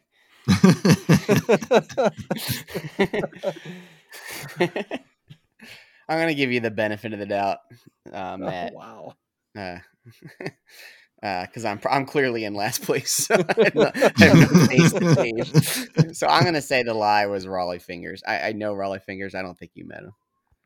You know him? I know him from MLB The Show. Just to give you a little tip, his cousin was my home ec teacher in junior high. Cool. Nice. All right, Mike, how about you? I'm going to say, was it John Glenn? Is that what you said? The second one? Yes. The senator? Yeah, I'm going to say that one. I'm going to say Gary Allen. Because, although I'm sure that's probably a truth, I'm sure you probably met the person and people came up to you and went, "Do you know who that was?" And you went, "It was just a guy. He was selling a t-shirt." I bumped into him and I tripped on his foot. No. No. Okay. So let me just go in order. Country singer Gary Allen. I've actually had a beer with him. Didn't really know who he was. I was working in Nashville. I spent like 8 weeks in Nashville at one point, and we had a bunch of people from different offices from the company I worked for. And we went to the Nashville Palace one night just to go have a beer and chill. And he was sitting at the bar. He came and sat near us, and the one guy I was with knew who he was, and just talked to him. Didn't say anything. Just the guy just started talking, and he was just talking. We had ordered 2 pitchers. Like, have a beer with us. Have one. Not in a, hey, you're Gary Allen. Just like, hey, you want a beer? I thought it was just a normal guy. And then whatever. And he goes, all right, well, have a nice day. I know a guy's name was Gary and stuff. And he's like, and the other guy I was with goes, you know, that was Gary Allen, right? I'm like, who's that? And he's like, he's a singer. Well, the guy ended up picking up our tab for us because we didn't say anything. We didn't make a big stink. I mean, I wouldn't have because I didn't know who it was, but one of the guys I was working with did. As for former Ohio Senator and first American to orbit Earth, John Glenn, yeah, I met him too. I was in Washington, D.C. for a school trip, and we got to meet him because we got to go meet our senators. It was after 6th grade. But the coolest part about that story is he found out we were going to the Air and Space Museum the next day. And he actually met us there because they have the whole spaceship he went up in and everything. And he actually told us everything about it and everything they don't tell you in the history books. And I see a cat on the screen there and a turkey too. Gobble. Rolly Fingers, his family still lives where my parents live. I've never met the man. I mean, so like I said, his cousin was my home ec teacher in junior high. But Nice. that's about it. So I met his cousin. Oh, very, very good. So we've got a turkey sighting. Yeah. I sound kind of hot. Am I hot? Can you guys hear me okay? Just a bit hot. Okay, let me see. Oh, here we go. The true test of technology. Trash turkey testing technology. Tonight. See, I turned the gain. Is that better? Okay. Perfect. Okay. I turned the gain one way, and I wasn't sure. It doesn't have a plus or minus. It just has a knob, and it's like, well, I'll turn it this way, and it could get way hotter. Lefty loosey, righty tighty. Yeah. I think that works with gain as well. Actually, Let's see. Lefty lowy, righty high. Yeah, it would be. Yeah, exactly. Yes, lefty lowy, righty Heidi. Righty Yeah. amplify. Yeah, righty amplify. Yes, that's correct. Whoever said that. So, I know you just kind of waltzed on in here, but did you happen to come prepared for two truths and a lie? Oh, is this the? And the were you video able game to? one? Were you? Or the other one? No, this is the your personal video game history. Two truths and a lie. If you were able to parse that from the instructions, that the look on your face tells me you didn't. So no, I did, and this is the deal though. So like, I feel like I've just let my feathers fly, as you would say on this podcast, and that I've kind of let it all out of the coop. I don't know. Will anybody? Everybody might know these things. I don't know. That's what I'm trying to say.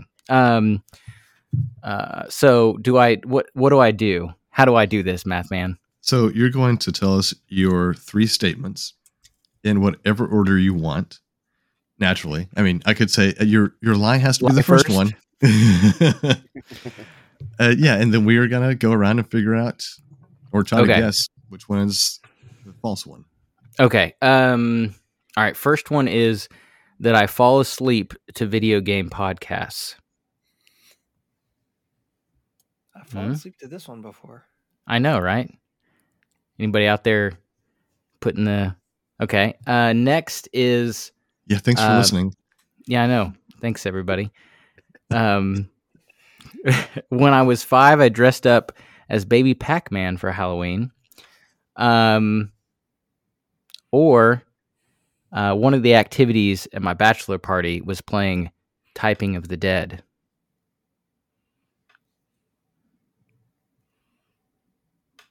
Okay. Those are my three. So what is false? That he falls asleep or he has fallen asleep listening to video game podcasts, that he dressed up as Baby Pac-Man for Halloween when he was 5 years old, or that he played Typing of the Dead at his bachelor party. I'll go first and say that dressing up as Baby Pac-Man is a lie. How about you, Jim? I will go second. I think the lie is the first one. You don't fall asleep listening to podcasts. Podcasts are way too exciting. Wake up. He puts them on 0.75 speed just to help with getting into the REM. Matt. What's your frequency, Matt? What's your frequency, Kenneth? Yeah. Oh, sorry. Yeah, I'm going to say you should stand in the place where you live. Yeah. Now face north. Okay. That was supposed to be my bad 0.75 speed. You just... What? That was 0.25 speed. What are you talking about? Man, I thought it was the end of the world. Oh, 0.75. I'm sorry. No, wait, this 1.75. I'm still... I feel fine. So, Matt, what's your pick? Yeah, I'm gonna say the Typing of the Dead because I bet you actually played House of the Dead instead. Mm-hmm. I think you probably went to like a Dave & Buster's or a local arcade and Or barking. All right, how about you, Mike? Look, if typing of the dead is the lie, I'm gonna be really disappointed in Jeremy right now. Okay, I'm gonna go with Baby Pac-Man, because who wants to be Baby Pac-Man when you can be regular Pac-Man? It's probably Pac-Man Jr. Yeah. All right, Trash, what you got? All right. So the lie. Do I start with the lie? I guess I Yeah, tell started us with what's the lie. Yeah, what's the lie? When I was 5, I dressed up as Baby Pac-Man. Yes! My wife dressed up as Baby Pac-Man when she was 5. And for Halloween, as you can imagine, when you dress up as Baby Pac-Man, which is an orange yellow ball, people are like, "Oh, you're a cute little pumpkin," and you're like, "No, I'm Baby Pac-Man." It's kind of a difficult costume to pull off in Halloween, because you just assume that you're dressing up like a pumpkin. So, yeah. So you did play Topping of the Dead? Yes, did play Typing of the Dead on the big screen, and yeah, it was.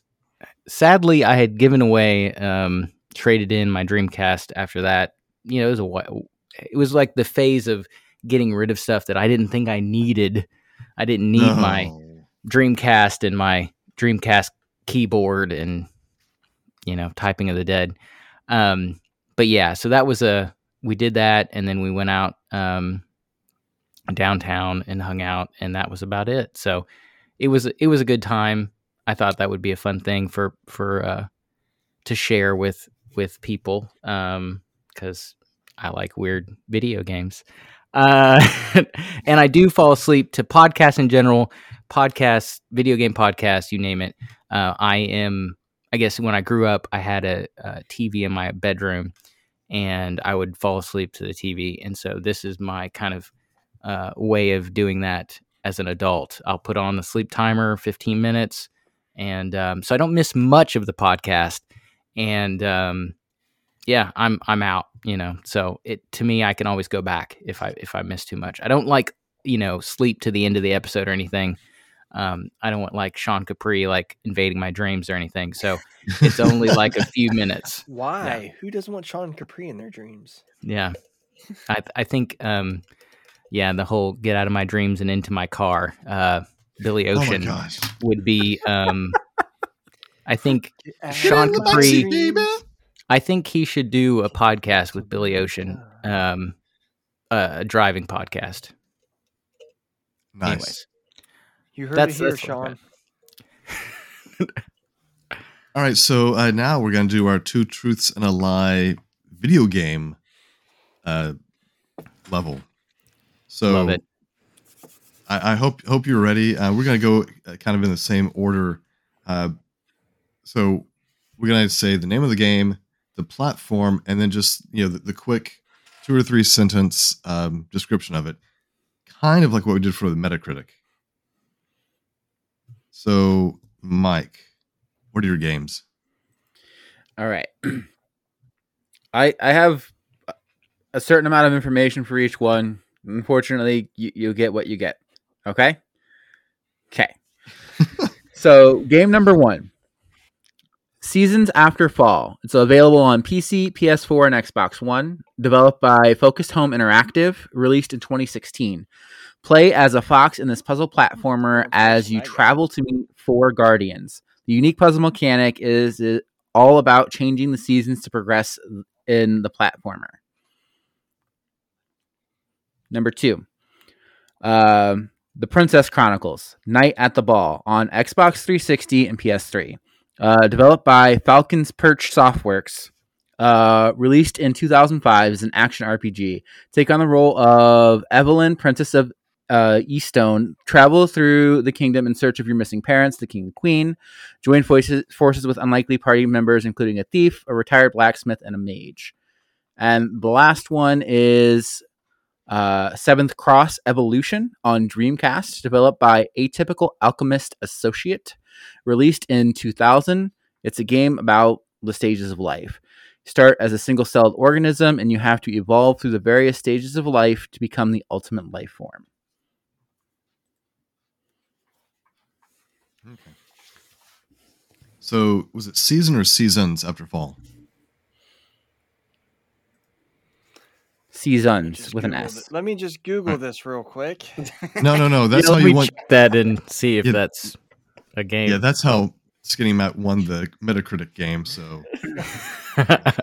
No, I ain't like all right. that. So we've got Seasons After Fall, Princess Chronicles: Night at the Ball, and Seventh Cross Evolution. If I got those correct. All right. Yep. So Jeremy, which one is a lie? Oh goodness, me first. I'm gonna go the princess one, because I would say the other ones, the name, I don't know. I guess I would be down to try to play a princess action RPG, and I just know that my my dreams are gonna be crushed. So I'm just gonna assume that that's the one that's a fake. That's the lie. Okay. Jim. I think those were very good. You're good, Mike. You're a tough one. I think the one that's a lie is the third one. I just it just felt like something that I could imagine up as a story. But it did a good job. It's hard. Okay. Matt. I'm gonna say Princess RPG as well. The third one, I've heard of a game similar to that. I don't know if it's that game in particular. It might have just been Spore for all I know, but yeah, I think Princess Simulator or Going to the Ball. I think that's our. I think the pumpkin's going to change on that one. You mean the baby Pac-Man will change? What's the difference? I'm just saying. One has a pacifier, one has a smiley face, or like a jaggly teeth face. Well, if I can't tell the difference, doesn't matter. It's true. Happy Halloween. So looking at this, I want to say that the first one is fake. That way, it kind of limits the points that Mike can get. But I think it's Princess Chronicles. The way that he was, I feel like there were too many details for some reason for that. I don't know. That's me. So which one was fake? The Princess Chronicles Night at the Ball is fake. All right. Seventh Cross Evolution is a real game. It is one of the weirdest games I've ever played on the Dreamcast. You start as a single cell organism. You grow up in a pond. You evolve out of the pond, and it's just really weird. And the way that you evolve with this, it's such a strange game. Like, I can't even describe more than I did. What kind of cell or division does it use? Is it? It doesn't divide; it grows. What are you talking about? Come on, get your head in the game. If you're a single-celled organism and you become multiple cellular organism, I think you probably gain cells, but you just budding. change. I mean, how do you reproduce? Budding. I mean, well, there was I know there's a a game that I played on either Kindle or my phone called Osmos, I think, and any cell that was smaller than you could absorb. In order to move around, you would tap in the opposite direction that you wanted to move, and as you ejected part of you, it would propel you going the other direction. So you had to be careful that you weren't going too fast and run head on into a cell that was larger than you, because then you would be completely consumed. Yeah, I just think it's those weird things that you cut. A game to lie about was the hardest part of this whole thing. I was like, I don't even know. 15 minutes before we started, I'm running around. Okay, you give me a job, and my daughter's like, a princess, and I go, you give me a location. And that's how I came up with the thing. That's awesome. So it was not my best work. I had been racking my brain ever since the thing came out to even come up with games that were obscure enough that you guys might not already know them. Right. So I think that was the same struggle that I was having. Is, gosh, I'm not Jeremy. I don't know these really rando games. So I'm kind of scared to see what he comes up with. But I guess it's my turn. Here are my 3 games. Henry Houndstooth and the Crystal Caper for the DS. In this point-and-click puzzle game, you are the trusted assistant to Henry Houndstooth, the local inspector. Use your wits and keen eyes to uncover clues and solve the mystery of the missing crystal. The second game is Dungeon of the Algebra Dragons for the Commodore 64. A challenging and enjoyable way to develop algebra skills. You have been locked in the infamous Dungeon of the Algebra Dragons. To make your way to freedom, you must search through the dungeon for the 2 magic keys. But beware of the algebra dragons. If they find you, you must use your algebra skills to outwit them, or your escape may be foiled. The third game is called Bard Harder for the PC. Bard Harder is a tabletop-inspired visual novel game about saving your friends from the big bad evil guy by using your strongest weapon, romance. So brush up on your pickup lines and prepare some sexy tunes. What's the worst that could happen?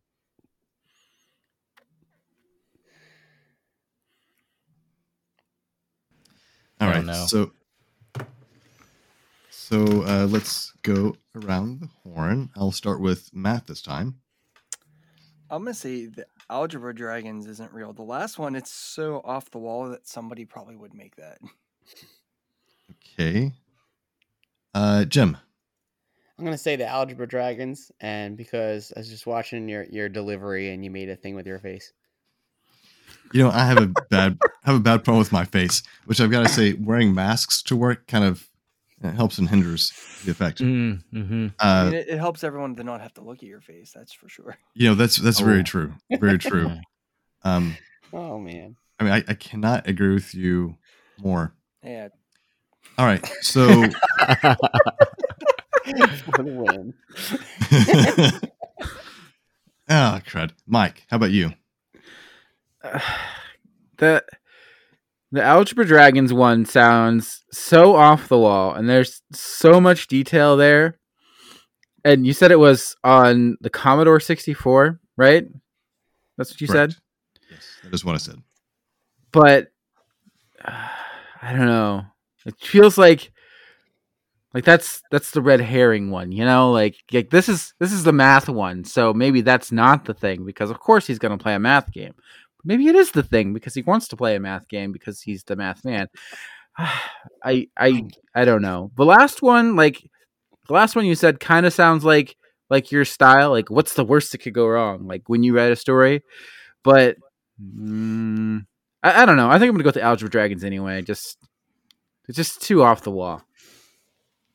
All right, Trash Turkey. Tell me the first one again, just like the name. No, right. What was the last thing you said? The name. What was the name of the first one? The name of the games are Henry, Houndstooth and the Crystal Caper, Dungeon of the Algebra Dragons, and Bard Harder. Okay. Well, I mean, it was the 80s. There was the panic that was going on. I don't think they would make the Satanic Panic in the 80s. I don't think they would have made the Dungeons and Dragons, because I played Number Munchers, and Number Munchers was superior. So I'm going to say that unless they made like a DLC of Dungeons and Dragons, I'm going to say that that's the fake game. That is a very real game. Really? Look it up.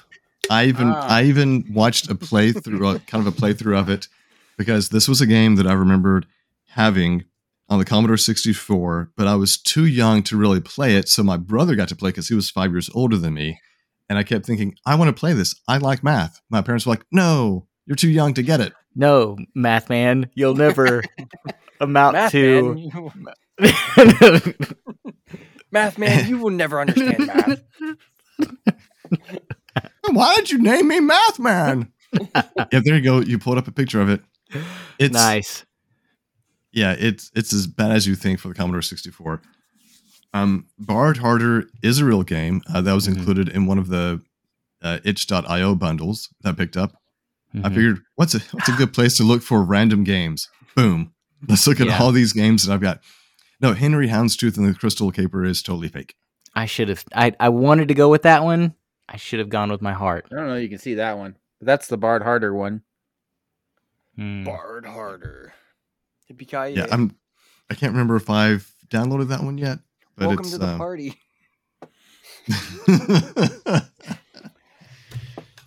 All right, To the so party, pal. That's it.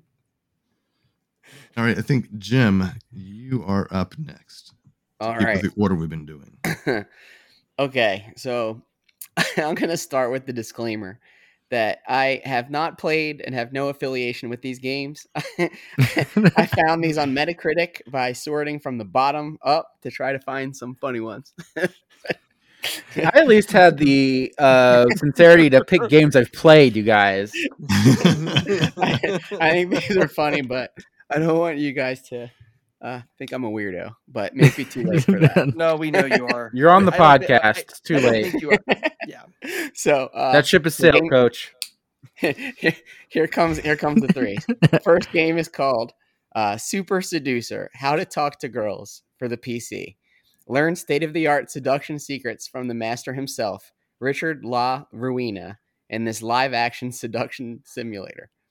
Game number 2, Perfect Date. PURR Fect Date for the PC. Perfect Date is a cross between visual novel, a dating sim, and a dark British comedy. You, a human, will get to date cats and uncover the dark secrets of Mysterious Cat Island. Grouchy, what did you do inviting? I want to play that. I want to play that game right meow. Game number 3, Snuggle Plane for the PC. Snuggle Plane is a dating simulator with captivating characters, a branching storyline, and 20 different endings. Who will you meet in Flight 1494? One thing's for sure is that you are cleared for takeoff. Do you get to meet No. some snakes? No. Oh my word! Hey baby, you want to see some snakes on the plane? Get them. Snakes. Look, are- Patrick's not thank here you, for Backlog Yeah. After Dark, guys. Let's clean it up, okay? Yeah, family show. It's a family show. It's a family. I don't know. I think some standards may have been lowered when certain people were brought on. I don't want to say who. We don't know who you're pointing to. Pointing at all. I All think of we us. all know. Pointing to all of us. All right, so Mike, who is the imposter? All right, what were the titles of the games again? We've got Super Seducer, Perfect Date, and Snuggle Plane. Gosh, these are awful. Oh, I have no idea. This is a complete and utter shot in the dark. I like how these all had a theme. Like when I did mine, I thought about making them all math related, but I thought that was a little bit too on the nose. I'm gonna go with the cat one because you're the hungry pup. Like that's all of the thing that I have for it. Is you're the hungry pup. Let's go with the cat one. Okay. I am going to put my money in the Snuggle Plane basket.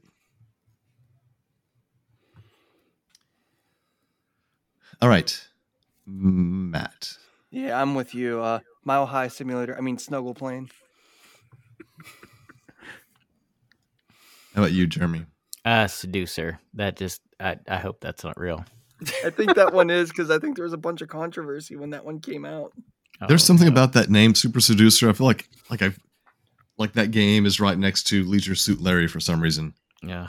There was something with that name, whether it was a book or a movie or a how-to movie or something that was So, A how-to movie. No. like you pay and they teach you it. Yeah, there was a bunch of controversy when something with that name came out. So the way that I found these, I just sorted by the low end of Metacritic and asked my wife to make sure they were all clean. So the one that was fake was the Snuggle Plane one. And the reason it was fake is because actually I was asking my wife like how I could make one up, and she was like, "Didn't your friend have a game called Snuggle Truck?"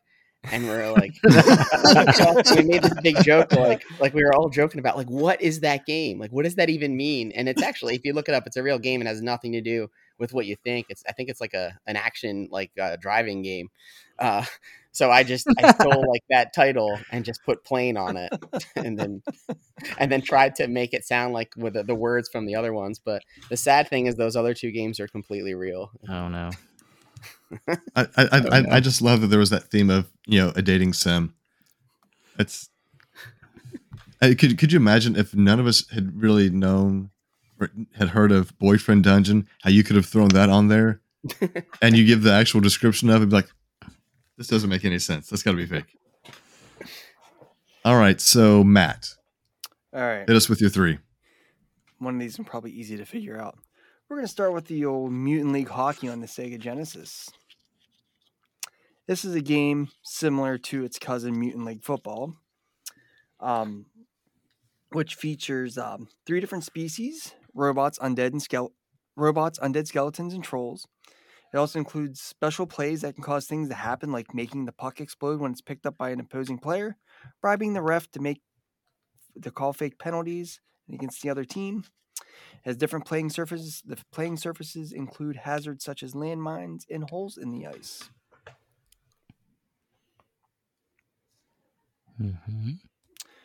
The next up would be Cyber Baseball, originally at the arcade and then ported to the Atari Jaguar.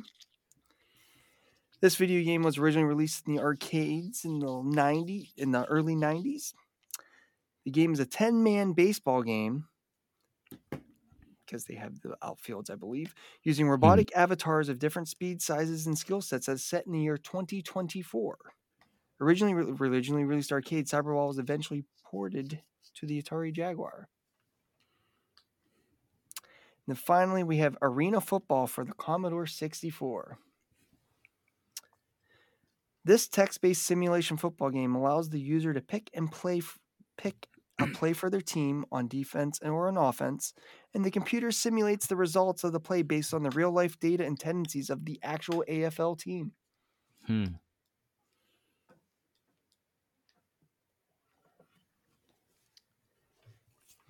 Jim, what do you think? We've got Mutant League Hockey, Cyber Baseball, and Arena Football. I think that there is no Mutant League Hockey. I think that's a lie.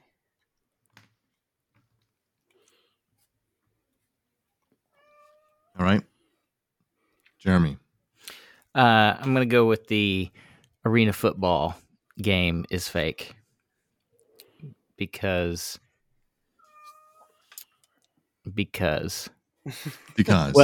Well, I mean, so Cyber Baseball, it rings a bell. It's not Base Wars, which is similar, I believe, for the NES, but Cyber Baseball, I think there was another robotic baseball game that was an arcade game, and I could see something like that getting ported.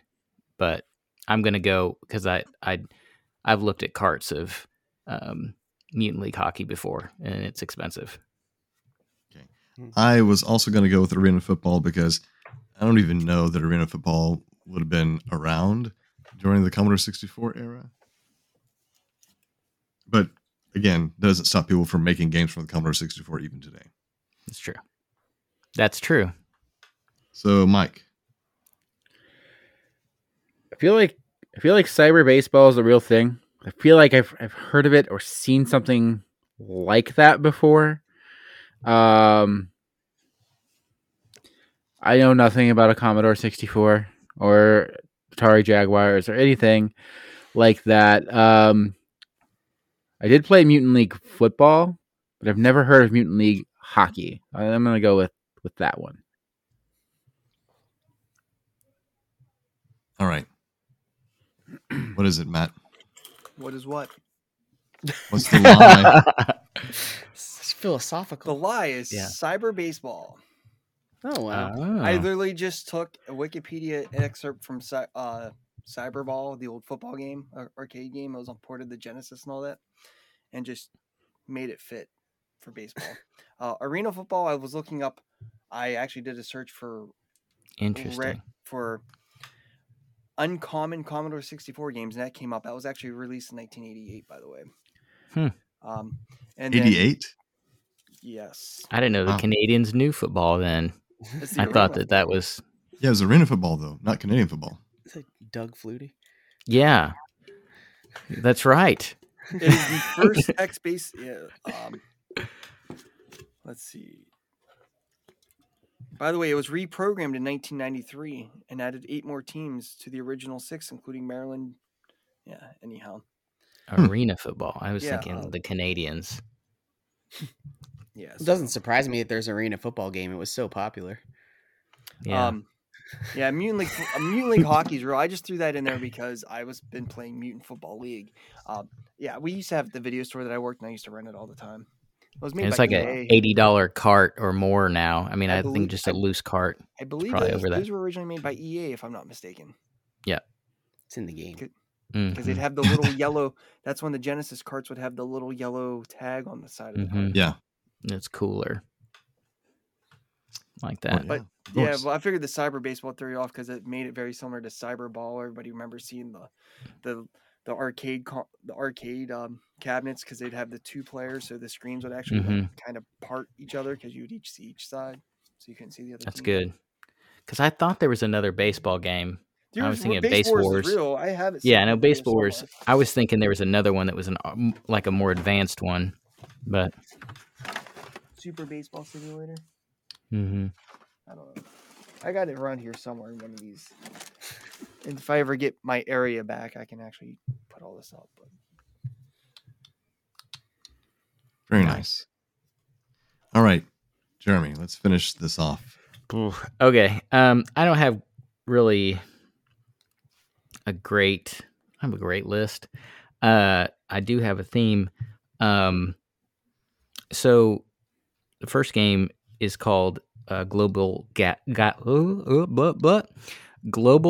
Gladiators for the Mega Drive. It is a spiritual successor to Mick Kids. And if you remember Mick Kids, it's a McDonald's game. So Mick Kids, this is like, it was around probably the time of Captain Planet and all the Earth, Wind, Fire, save the planet. So I think it was kind of a, probably a, clean up your trash, kids kind of game. I don't know much about it. Second one is a McDonald's training game. It's for the DS. Also goes by ECDP. It was a training game only for McDonald's employees in Japan on the DS. And the last game is Rockin' Chicken's Rescue, starring Mac Tonight for the GBA. And if you remember Mac Tonight, he was the moon guy, and he played the piano. So it's kind of a rhythm game where you're having to play the piano and rescue chickens. So those are my games.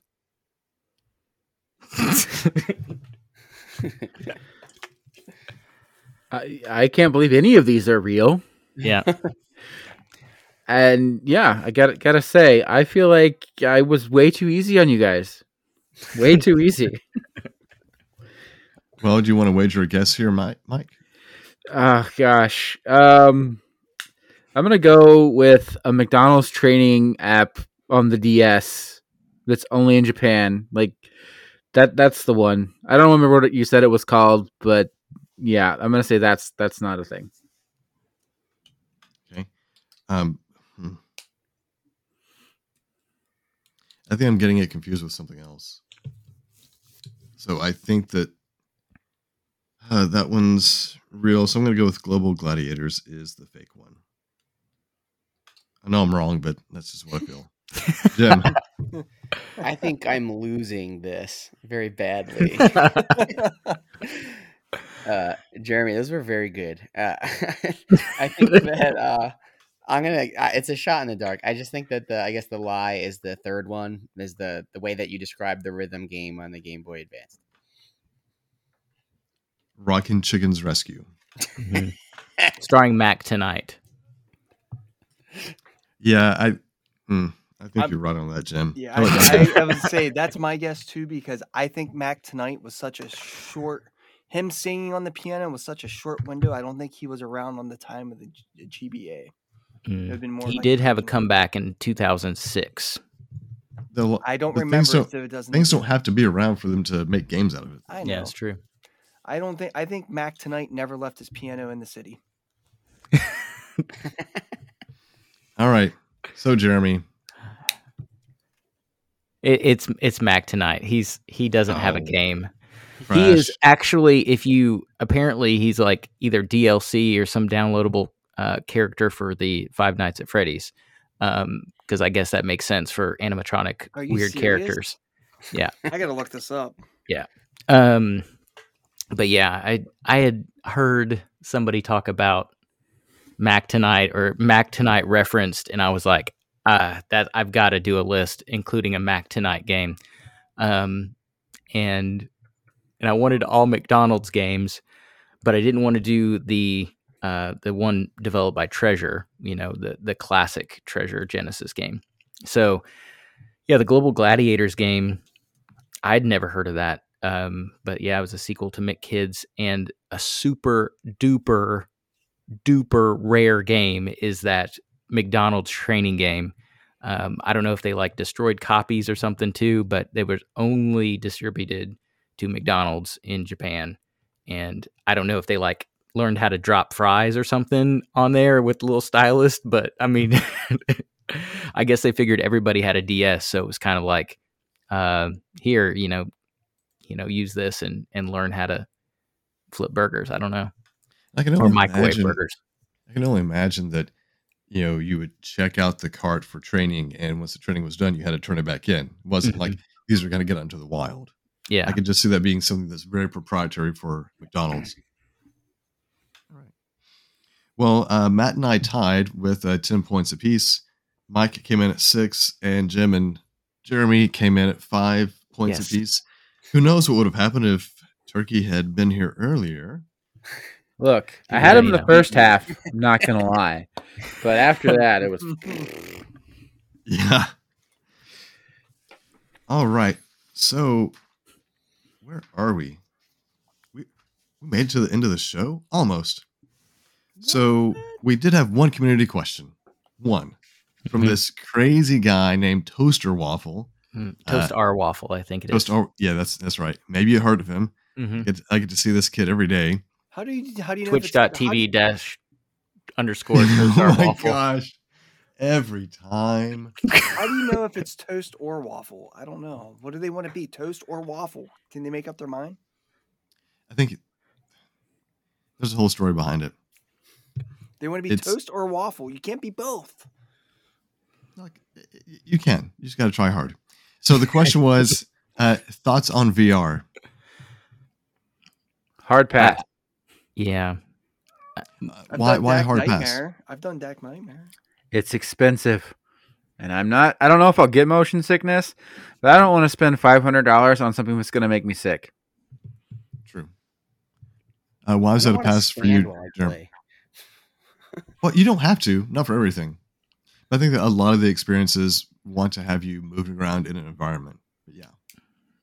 Well, I think and I might have mentioned this on the show before, but I remember I was watching, it was when the Sony's VR was first shown, or I showed my wife, hey, this VR thing is coming out, and there's a video of people with visors on their heads and the Move controllers, and she said, don't ever do that. I was like, okay. Okay, you got it. So I will say it does look weird when you were on the outside and you're watching someone just kind of standing there, kind of looking around, and then he was like flailing their arms. Yeah, there's a way that you see VR where it looks weird, and that's if it's the most basic of VR games, and anything more just gets weirder. Mm-hmm. I'll say it that way. I will say, from what I've experienced, it is, it's a pretty fun thing. One of the first things that my son got for his Oculus was Beat Saber. So, yeah, playing that, having a good time with it. And he also, I don't know why he did.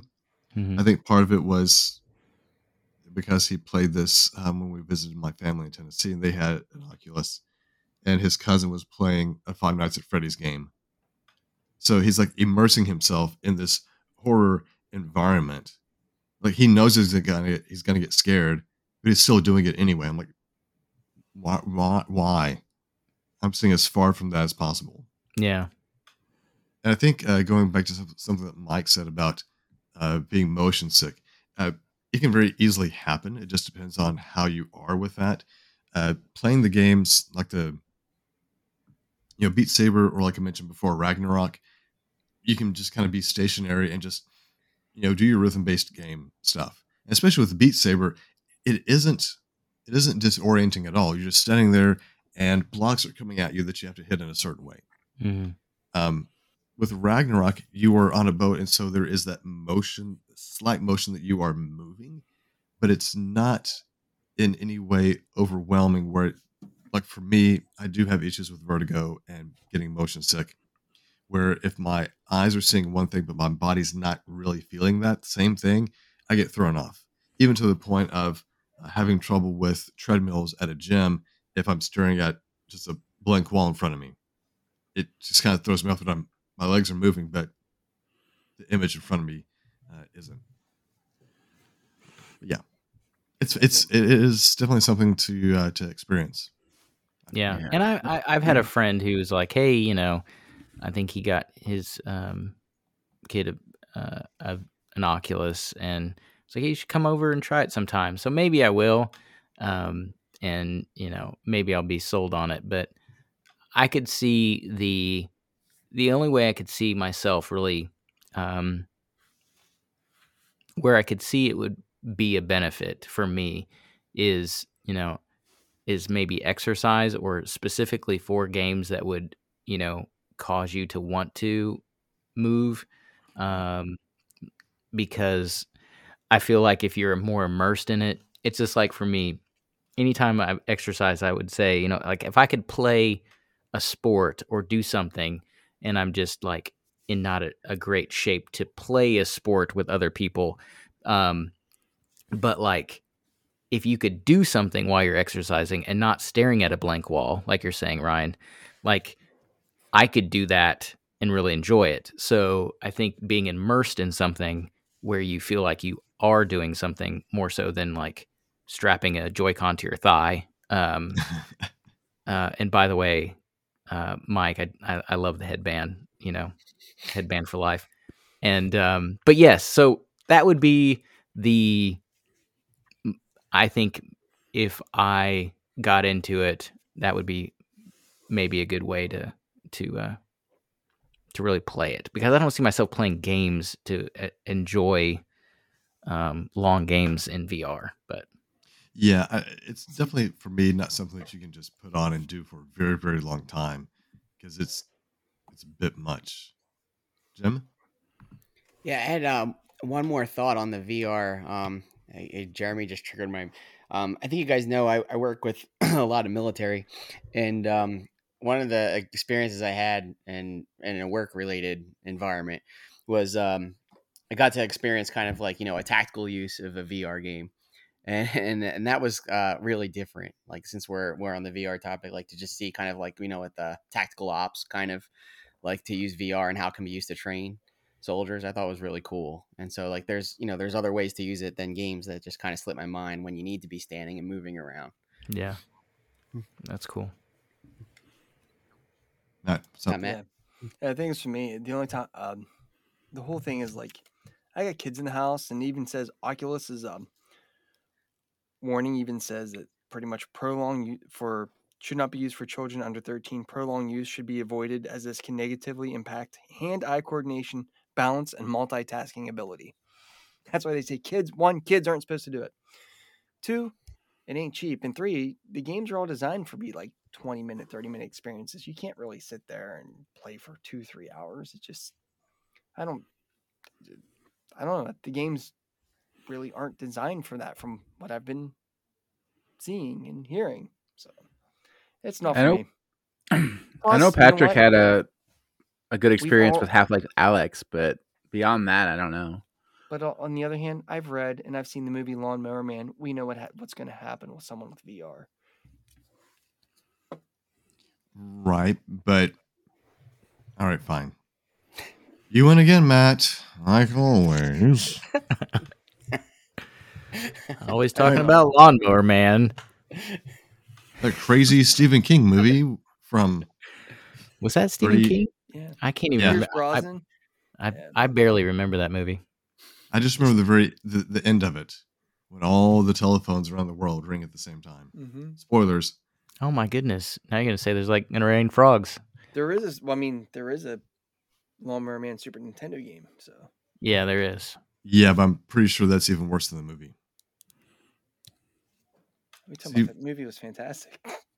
Yeah, there's a movie that I remember thinking was fantastic growing up, and I was going through like some of these like free channels that are on my TV, and here's Riff Tracks. Let me look at what that is. Mm-hmm. And it was a movie that was like, oh my gosh, that's a movie I watched growing up, and they're making fun of it, and everything they said was 100% true. I'm like, yeah, go ahead, make fun of it. I don't know what was wrong with me back then, but yeah, make fun of it. You talk like there's only a problem back then. All right, well, so I guess that does it for our episode. I think we're going to stick around and maybe do some extra fun things, spearheaded by one skinny Matt. I don't think he was signing his name in the air. That's good. No, I don't have a pen. Voldemort? Mm-hmm. You know what? I forgot a pen. Slacker. All right, well, tell you what, let's get out of here first. Of course, thank you, anybody who has interacted with us. Well, that's not going to help him. Thanks to all of our wonderful listeners.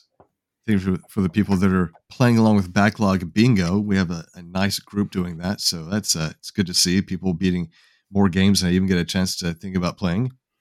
You can always follow us on the Twitter at @backlog_busters. You can find me at mathman1024, any place where it's good to be found. How about you, Matt? You can find me on the Twitter at SkinnyMattK. You can find me live on Twitch most Sunday nights at twitch.tv/SkinnyMattK. And you can also send me money on Venmo at SkinnyMattK. Shameless self-promotion. I figure Mike. maybe someday somebody will send me a penny. I'll get on top of that. You can find me on Twitter at BlazeKnight0923. And Hungry Pup. You can find me on Twitter at GamerHungryPup, or you can find me at twitch.tv/GamerHungryPup. Well, it just leaves you, Jeremy. Oh, at Trash Turkey on Twitter. Yeah, that's me. I'm not super active, but you send me a smiley face, I'll send you a turkey. So He has a whole bag of turkey gifts and memes just waiting for you. mm-hmm. All right. Well, again, thanks everyone for joining us. It's always good to see your faces and interact with our community. And be sure to stick around and listen for us extra special Skinny Matt episode. Uh-oh. Keep on trucking and peace out, dogs, or whatever bye-bye now. Trapper on. Oh, that thing. That's it. Peace out, son. We miss you, Grouchy.